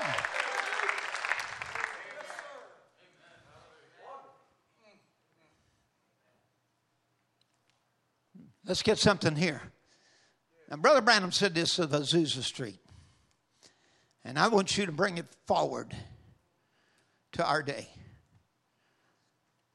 If it had stayed the way it was back yonder 100 years ago or 50 years ago, when Pentecost first started out in this latter day, when the word began to be preached, if it had stayed like that, she probably wouldn't have had over 50 members today. That's right, but they would be blood washed. They'd have the power of God in them. The world would be shaken under her tremendous impact of the word flesh being spoke word by word. Hello? Now, bring that forward for a minute. If we'd have stayed with the message as a message community, if we'd have stayed with the word and its power, the way the prophet of God had it, maybe we wouldn't be 1 million members or whatever it is, 2 million now that claims to believe the message. But we'd be blood washed. The power of God would be in them. And the world would be shaken under a tremendous power, impact of the word flesh being spoke word by word. I tell you, it's time to manifest what we ought to be. I wonder what would have happened if we as a message community would have stayed with the word. We have stayed with the mechanics of it. We've learned that. I'm talking about the dynamics and mechanics, the spirit and the truth. We haven't. I'm talking about as a whole. We haven't. We went on a tangent of all mechanics and no dynamics. But it's going to take dynamics with mechanics, or you're going to be earthbound at rapture time. It's impossible to go off. A lecture, a dry word, a word without spirit is not going to rapture you. I don't know how people think that you can continue living in a dead church and make a rapture. You're dead. He's not rapturing a corpse. He's taking up living bride. Flesh of his flesh and life of his life and power of his power and spirit of his spirit. That's what he's coming back for. Somebody that matches him. Hallelujah. You know, Brother Branham told us that the first reign was to be a teaching reign. The teacher must come. And he told us again in the Church Age book, he said, they thought what they had at Azusa Street was a latter rain, but he said it couldn't be until the prophet messenger who was to teach the word would come. Now, so now as we see, we've had the teaching of the word, and now because the prophet messengers come, so we've had the former rain. Come on. All right, so again he said the second rain is the spirit that comes upon what has been taught and produces the crop. So now we have seen the word is planted. Now Brother Branham told us, you know, Billy Graham planted his crop and it reaped, you know, 1 million more in 44. It reaped a wonderful group of people who are you know, professors of Christ, who love the Lord, who are Bible-believing, Bible-toting people, good people. Billy Graham sowed those kind of seeds. Sowed seeds of ethics, of, you know, of believing on the Lord, of having faith in Christ. And he sowed those seeds, and he reaped a huge denominational following. Oral Roberts had his seed ministry too. Right? His seed ministry was faith, you know, and believing and trusting the Lord and prosperity and whatever. You plant a seed, even in my ministry, you're going to get blessed. You'll get back. People believed that and it worked.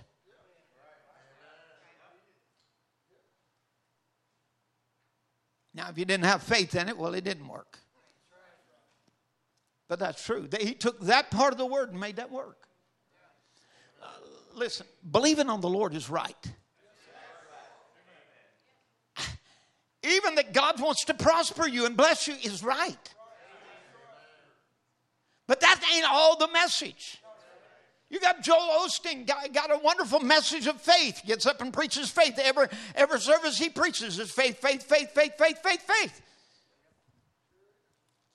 What is he doing? And they get results. They'll have healings. They'll have miracles. They'll have things that happen. They get results. They get prosperous. They get, you know, Compaq Center, and God's going to bless them, and 30,000 crowd, and they believe that, and it works. The word will work if it's believed, but it's neither one of them the full word. Come on. But it was the product of two sowers.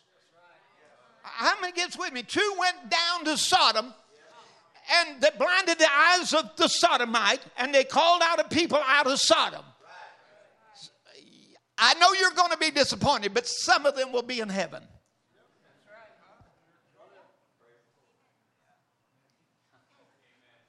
They may not go in the rapture, but they'll be in heaven. And you know what? When I see some of them there, I'm going to just shout all over the place.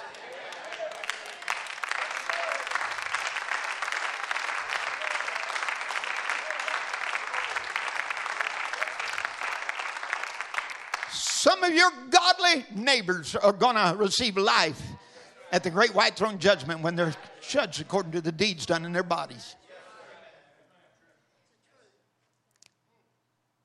But there was another seed sowed to the elect. How many remembers what that message would produce? A promised son. We've been looking for it for 2,000 years. A promised son, change of the body in order to receive it. Because Sarah couldn't receive it in a 90-year-old body, and Abraham couldn't give a life in a body now dead. So they had to receive a change in order to bring that baby to life. And the church has to be changed. And to have that, there had to be a word sowed to the elect. And Brother Branham said, now it comes in two. He said it comes with a former rain, which is a teaching rain. And I want you to know the prophet, messenger, the teacher has come, and the word was sowed. Yes, hallelujah. But guess what comes after that? The latter rain. The Spirit is poured out upon the word that is preached, and it produces sons and daughters. Hallelujah. That's exactly the product of the latter rain. And that's what this message is. This bride's revival is the latter rain. It is the word in both spirit and truth. So he says, look at the denomination. Look at the Baptists. They got 1,044,000. That was the slogan of theirs. And then look at the Catholic, how they increased. Look at the denomination. Look at the Pentecostal. What did we do? We sowed denominational seeds. We reaped the denominational harvest. Brother Aaron was just in Billy Graham's library and saw the witness of the many around the world who were moved by that man's ministry. There was anointing on it. I watched him in a Billy Graham crusade program. I don't know. It was while he had still big glasses and, look back in the 70s. I think this was in England, and he got up and they had critiqued him, said that, it's because that George Beverly Shea sang Just As I Am, and it got people emotional. That's why they come to the altar. So, he just got up this time. He had some rock star that had been converted, got up and brought his guitar and sang a little song, still in a rock band. Had a football coach. I think that's a soccer coach there. And he gave how that he received Christ as his Savior, and just showing it's a good thing. It's a popular thing. Rock star gets it, and a ball coach gets it, and all of this, and it's acceptable. And then he gets up and he preaches. And when he gets up and preaches, after he preaches, he said, "Now I'm just going to say, those of you that want to receive Christ as your Savior," said, "just come stand down here." He said, "Now don't get out here on the football field and mess up their turf. We got a place right down here for you." And he explains how to come and gives an appeal and just said, "Just come."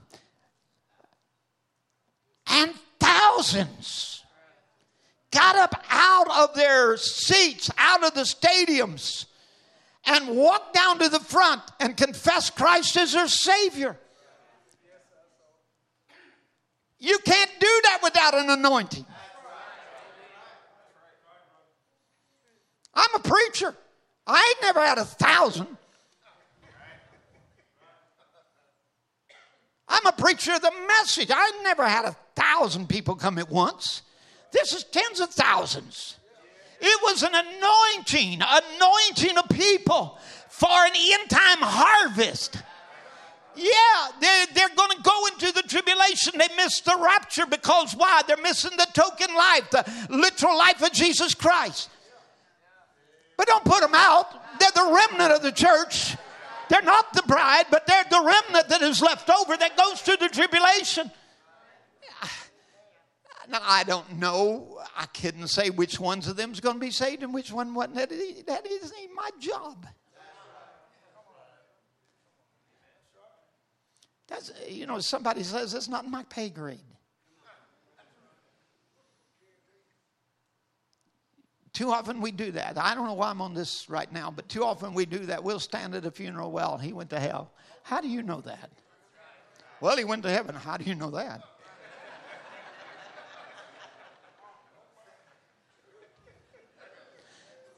Amen. Well, you know, his last breath, I don't know what his last breath was. You wasn't there, I wasn't either. I don't know what God will do with him. It really isn't my place to decide. The Bible said all judgment is given to the Son. So let Jesus judge it. I don't have to. I do not have to get up or be at a funeral and decide whether or not they went to heaven or hell. That's not my job. My job is to comfort those that mourn. Now, coming back around, let me just say this. You know, but those are seeds that have been sowed for harvest in the last day. How many believe we're in a harvest? Well, then he said, well, the church ought to be on fire for God right now. If there had been a word seed sowed back there, there would be signs and wonders and miracles, and that church would be together, one heart, one accord, marching toward Zion for the rapture. That's right. But what did we do? We've had intellectual speeches instead of the word. We've had reasoning against the word and everything else. And so we have. We've reasoned against the word. It's not time for miracles. We just wait for God to do something.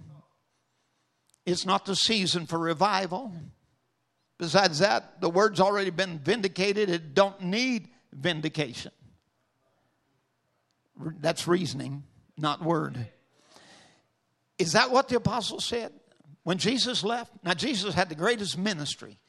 That Brother Branham's ministry was actually a repeat of the ministry of Christ. We saw it manifested in his ministry. Now, in fact, to the very thing of the discernment of knowing the thoughts and intents of heart, because it was the word that was coming. So, you know, the thought is the word has already been vindicated. It don't need vindication. How many has heard that in message circles? Raise your hand. Oh, yeah, okay, 1, 2, 3, 4. Oh, there's at least a dozen in here. It's already been vindicated. It don't need vindication. Well, now, is that what the apostle said? Jesus had signs and wonders and miracles, and God bore him witness that he was a Messiah, and his word was vindicated. So now we don't need it, and it don't need vindication. So we just dismiss the signs.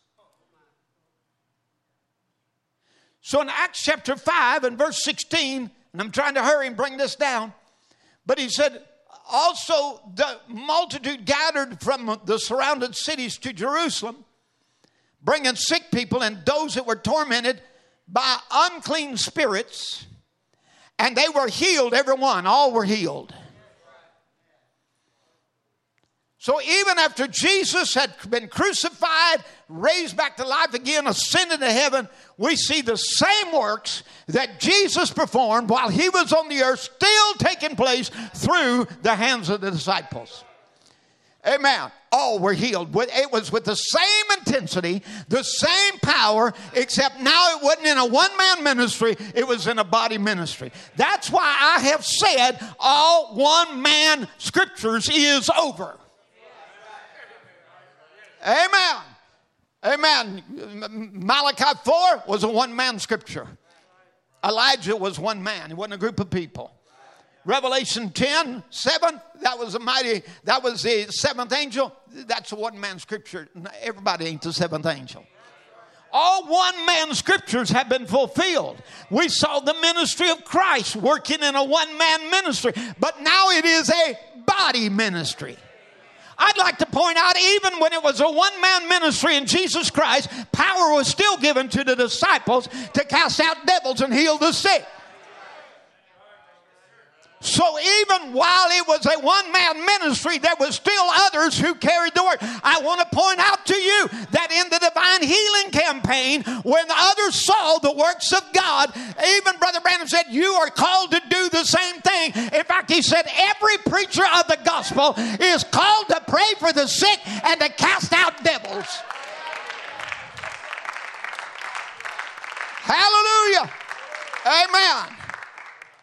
And why wouldn't it? Because Hebrews 13:8 says he's the same yesterday, today, and forever. The Bible said in the book of Romans, the 11th chapter and the 29th verse, that the gifts and callings of God are irrevocable. Amen.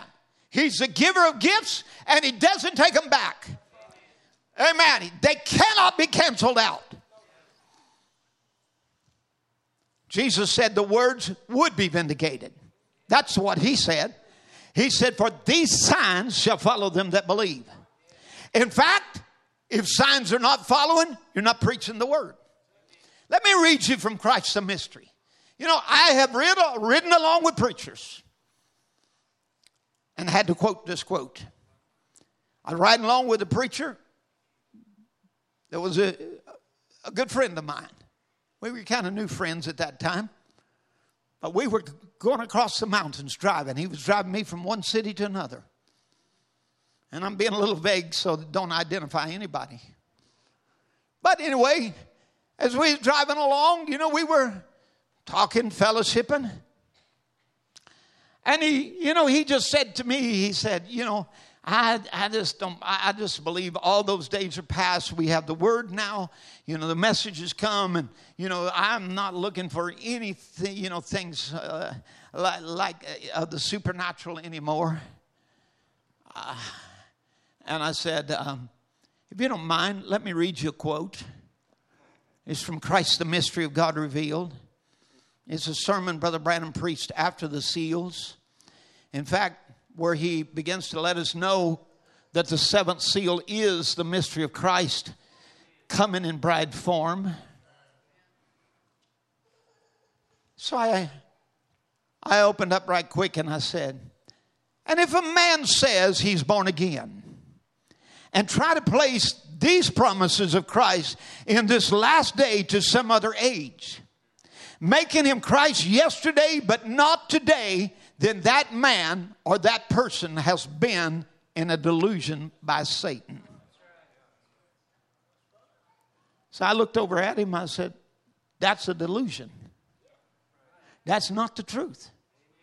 I said, furthermore, let me read the rest of it. And if a man says that he believes that, oh, we believe it, man. Hey, man, yeah, you know, it just don't work here, but we believe it. If a man says that he believes that and it doesn't manifest itself through him, Jesus said, Mark 16, these signs shall follow them that believed into all the world and to every age, casting out devils and speaking with tongues and all these great manifestation of gifts that would follow, that they shall, not they may be, they ought to, they will, and heavens and earth will pass away, but his word won't.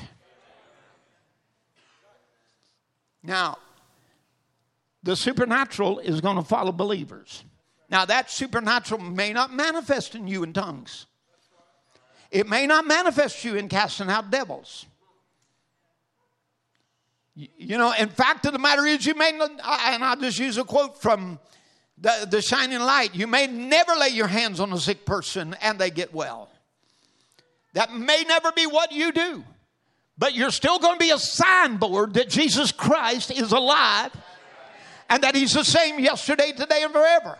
Now, Sister Shakari in Florence came to Brother Branham and said, Brother Branham, I pray and I pray and I pray and I can't cast out devils.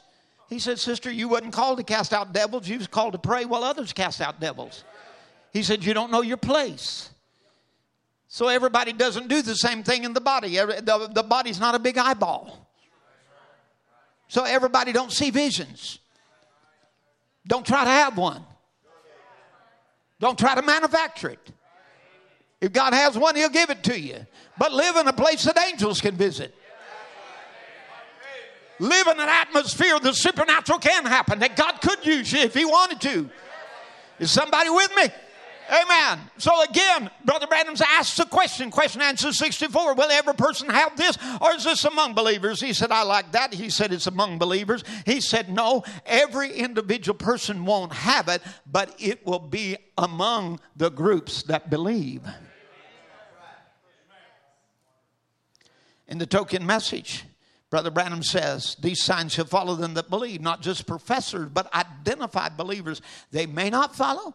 They probably will, Perhaps they will. Jesus said they shall follow them that believe. Just absolutely impossible for it not to happen. The works that I do shall you do also. That's the identification. Jesus' identification was to manifest the Word of God, which he was. So if we are the Word, we have to manifest it. There has to be manifestation. So again, I come back around. Until the church becomes both dynamics and mechanics, and the Spirit of God that moved on him to do the same thing he did. If he hit on 16 cylinders, so will the bride. We cannot be misfiring on one thing. We've got to hit on every cylinder. For he said in John 14:12, he that believeth in me, the works that I do, I'll give him a charge of my dynamics and his mechanics that the world will not be able to withstand it. And I'll raise him up at the last day. That's the Easter message, the dynamics and mechanics together. I want you to know that's the real message. Dynamics and mechanics together. Amen. He said, the mechanics without dynamics, no good. Neither is the dynamics without the mechanics. You can scream and shout and jump up and down all you want to and deny this word. It won't do any good. You're just cranking around on the pistons. Got to have the spark there. Got the spark there to fry to fire, but there's no gasoline to fire by. It'll only work as they come together. So one sets still and the other go up. That's the thing. Only thing there is to you both. They might both look alike. Both claim to be churches. Both claim to be bride. But one has mechanics and dynamics. It brings it to pass of what he said is the truth. Now, I'll just tell you what he said. The dynamics of this church would be. It would be a refilling of the Holy Ghost.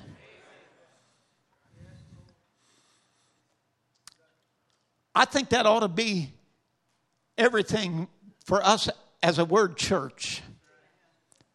Let the dynamics, a refilling of the Holy Ghost, come upon my life. He said we have worked it in a small measure as it has grown up, and they come up like a pyramid up toward the capstone.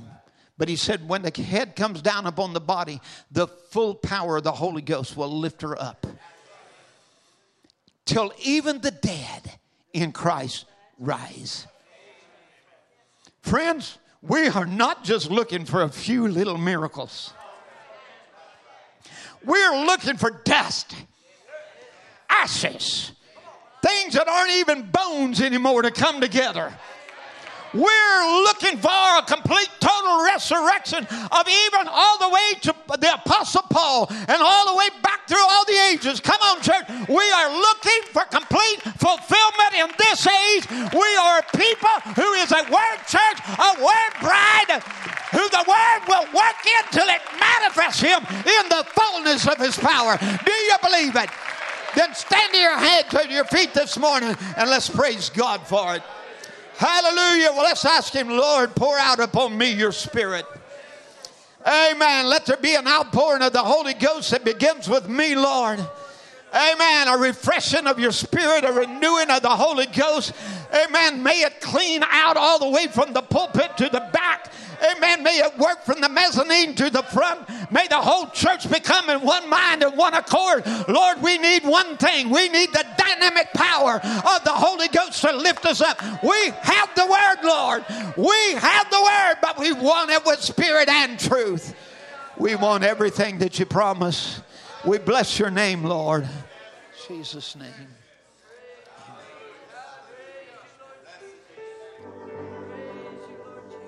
Pour your Spirit out on me. Fall just like the rain. Saturate my thirsty soul. Come and fall afresh on me. Fill my cup again. Heal my heart.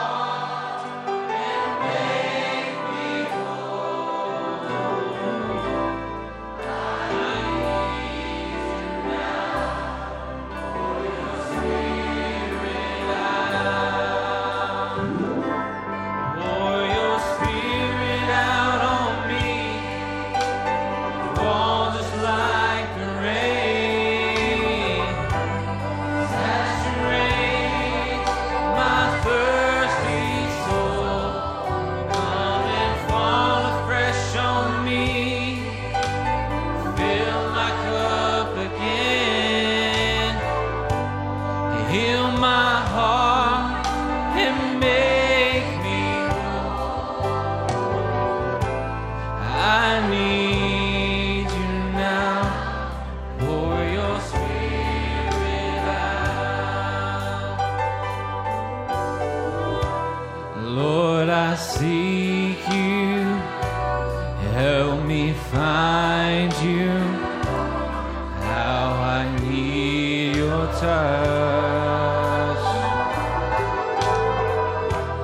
Find my dry and broken places, thirsty for your love. Lord, forgive me if I wander far away from you. You are all I ever needed. Come and make me new. Pour your spirit out on me. Fall just like the rain. Saturate my thirsty soul.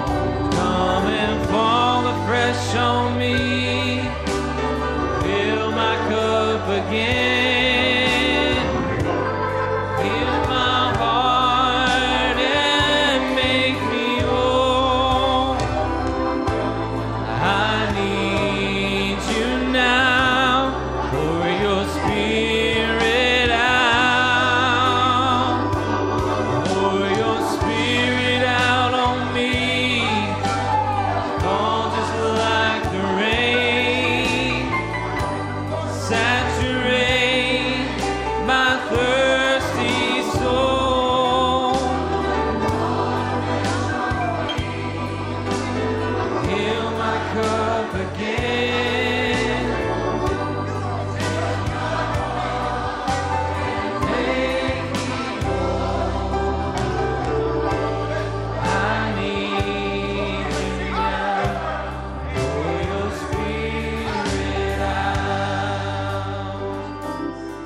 Pour your spirit out on me.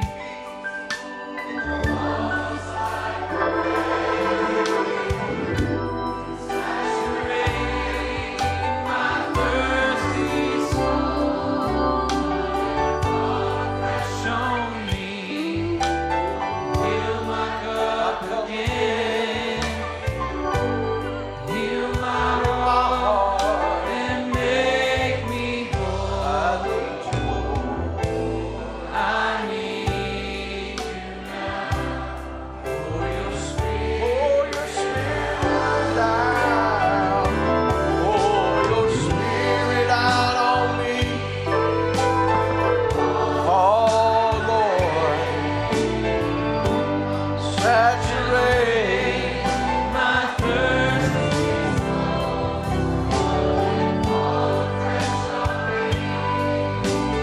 fill my cup again. Oh, and make me whole.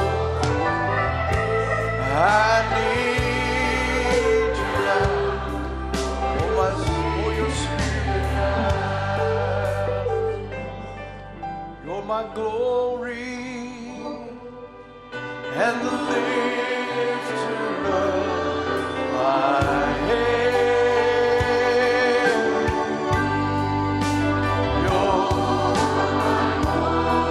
Oh, and the lifter of my head.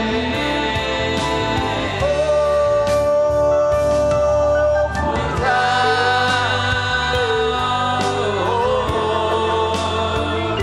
oh,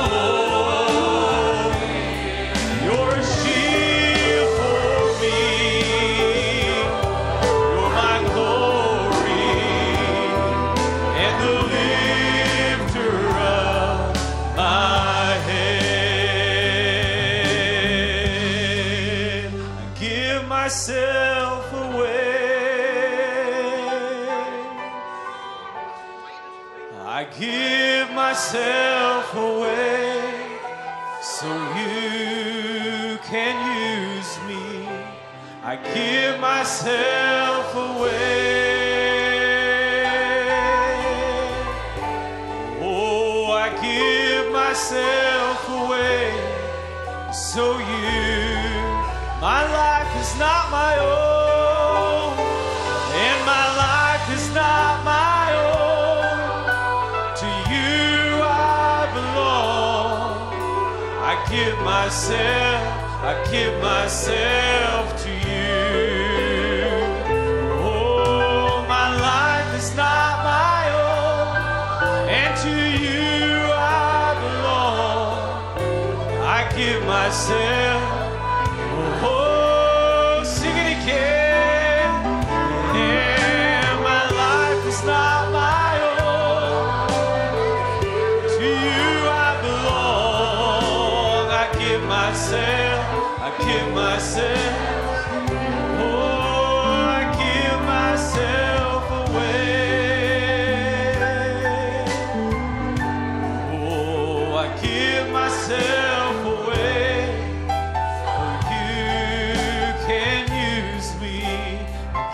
Myself away. Oh, I give myself away so you can use me. There's a yearning, there's a cry, there's a burning deep inside.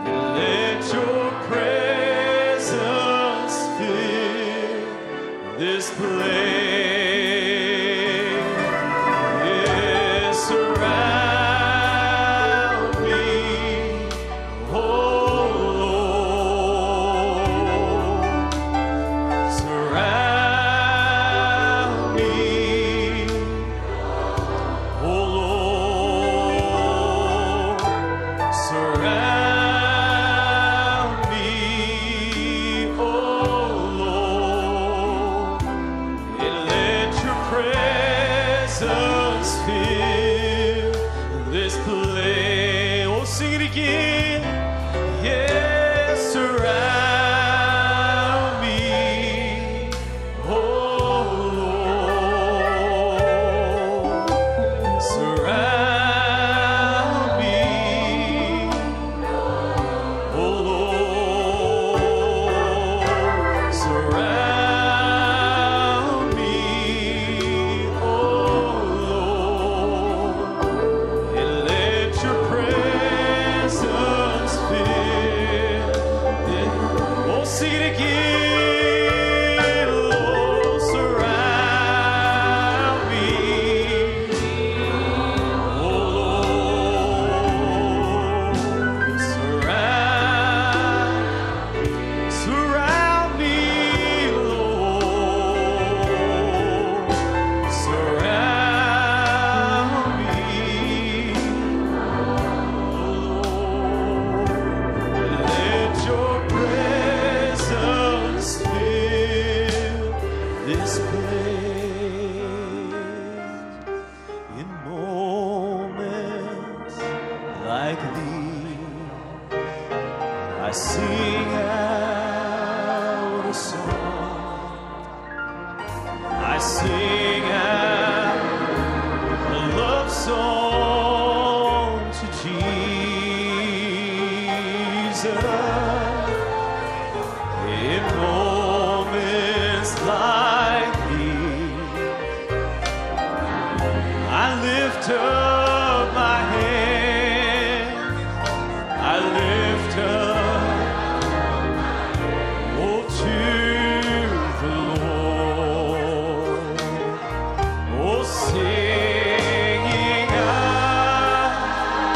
I love you, Lord. Oh, singing I love you, Lord. Singing I love you, Lord. I love you. Yes, in moments like these, I'll sing out a song. I'll sing out a love song to Jesus. In moments like these, I lift up my hand. I lift up my hands to the Lord. Oh, singing I love you, Lord. Oh, singing I love you, Lord. Oh, singing I love you, Lord. Oh, I love you, Lord, and you are my strength, my shield. To you alone may my spirit yield. You alone are my heart's desire, and I long to worship you. You're my friend, and you're my friend, and you are my brother, even though you are the king. And I want you more than any other. other. Oh, so much more than anything. And you alone, you're my strength, my shield. To you alone may my spirit yield. Oh, you alone are my heart's desire. Oh, just tell him again, you alone, Lord. You, oh, and you alone. You're my strength, my shield. To you alone, may my spirit yield. And you alone, you're my heart's desire. I long to worship you.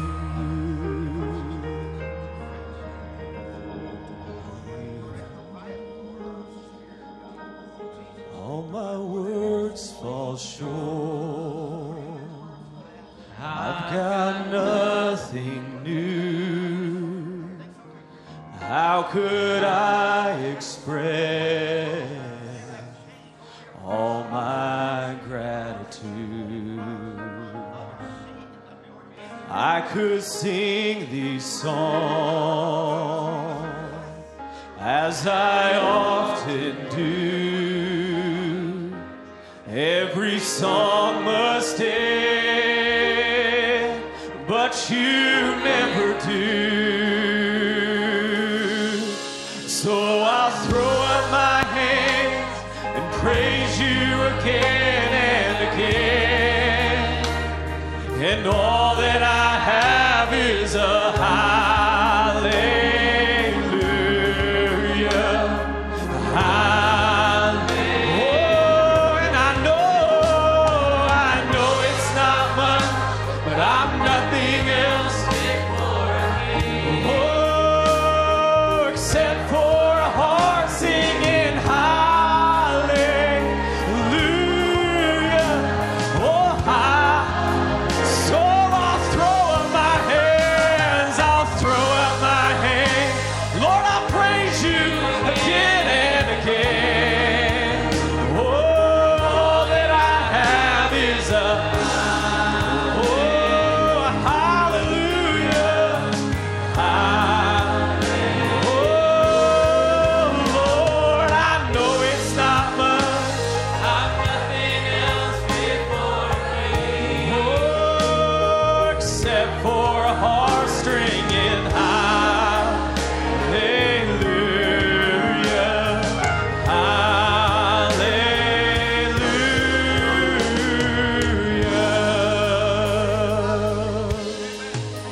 I've got one response.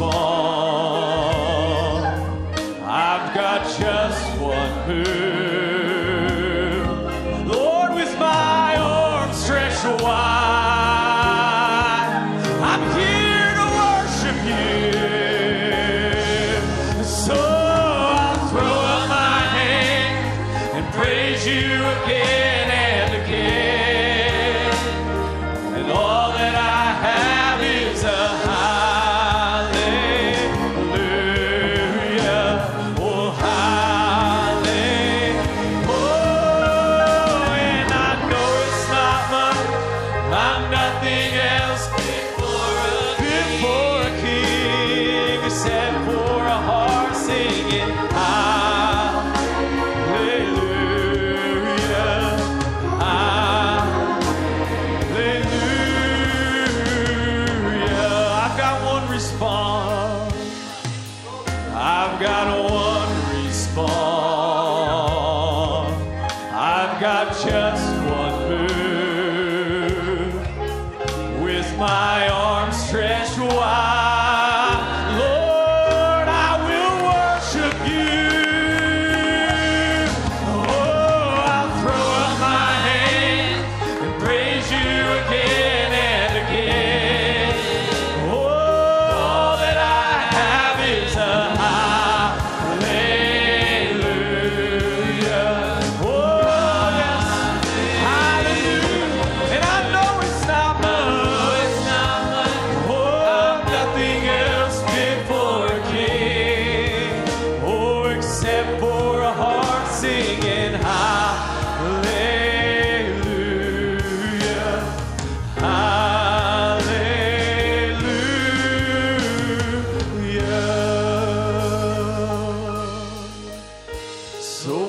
on, my soul. Don't you get shy on me, lift up your song.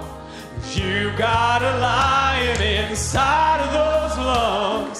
Get up and praise the Lord. Oh, and come on, my soul. Don't you get shy on me, lift up your song. 'Cause you got a lion inside of those lungs.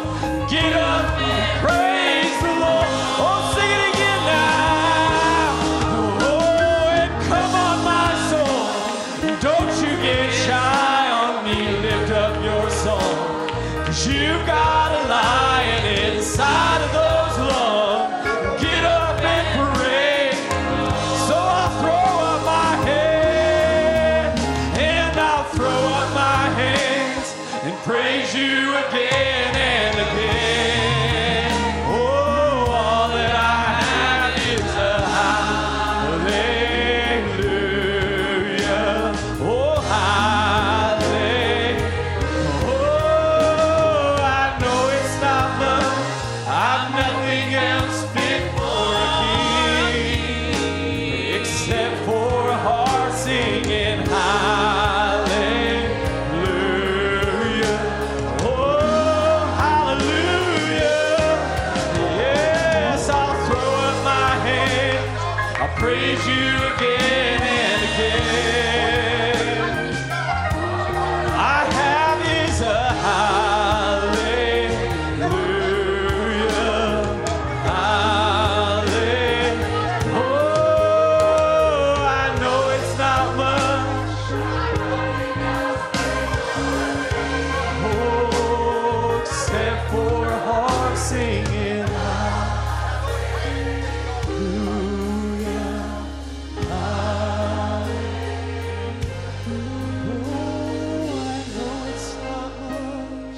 Nothing else fit for a king except for a heart singing hallelujah.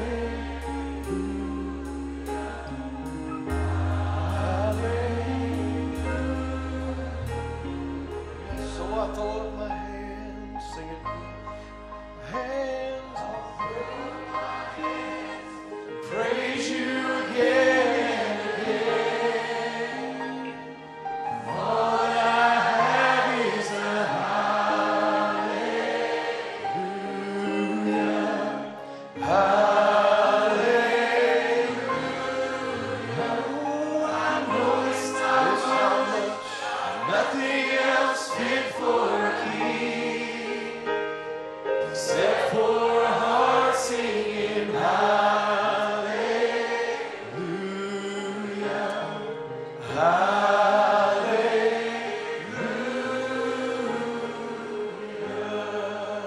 Why don't you just throw up your hands and praise Him? Just thank Him for His word. Thank Him for His healing. Thank Him for His refilling.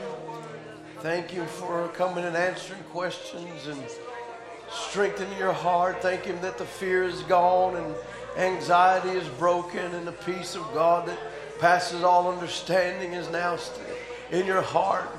Just thank Him today, church. Thank Him that He is the same yesterday, today, and forever.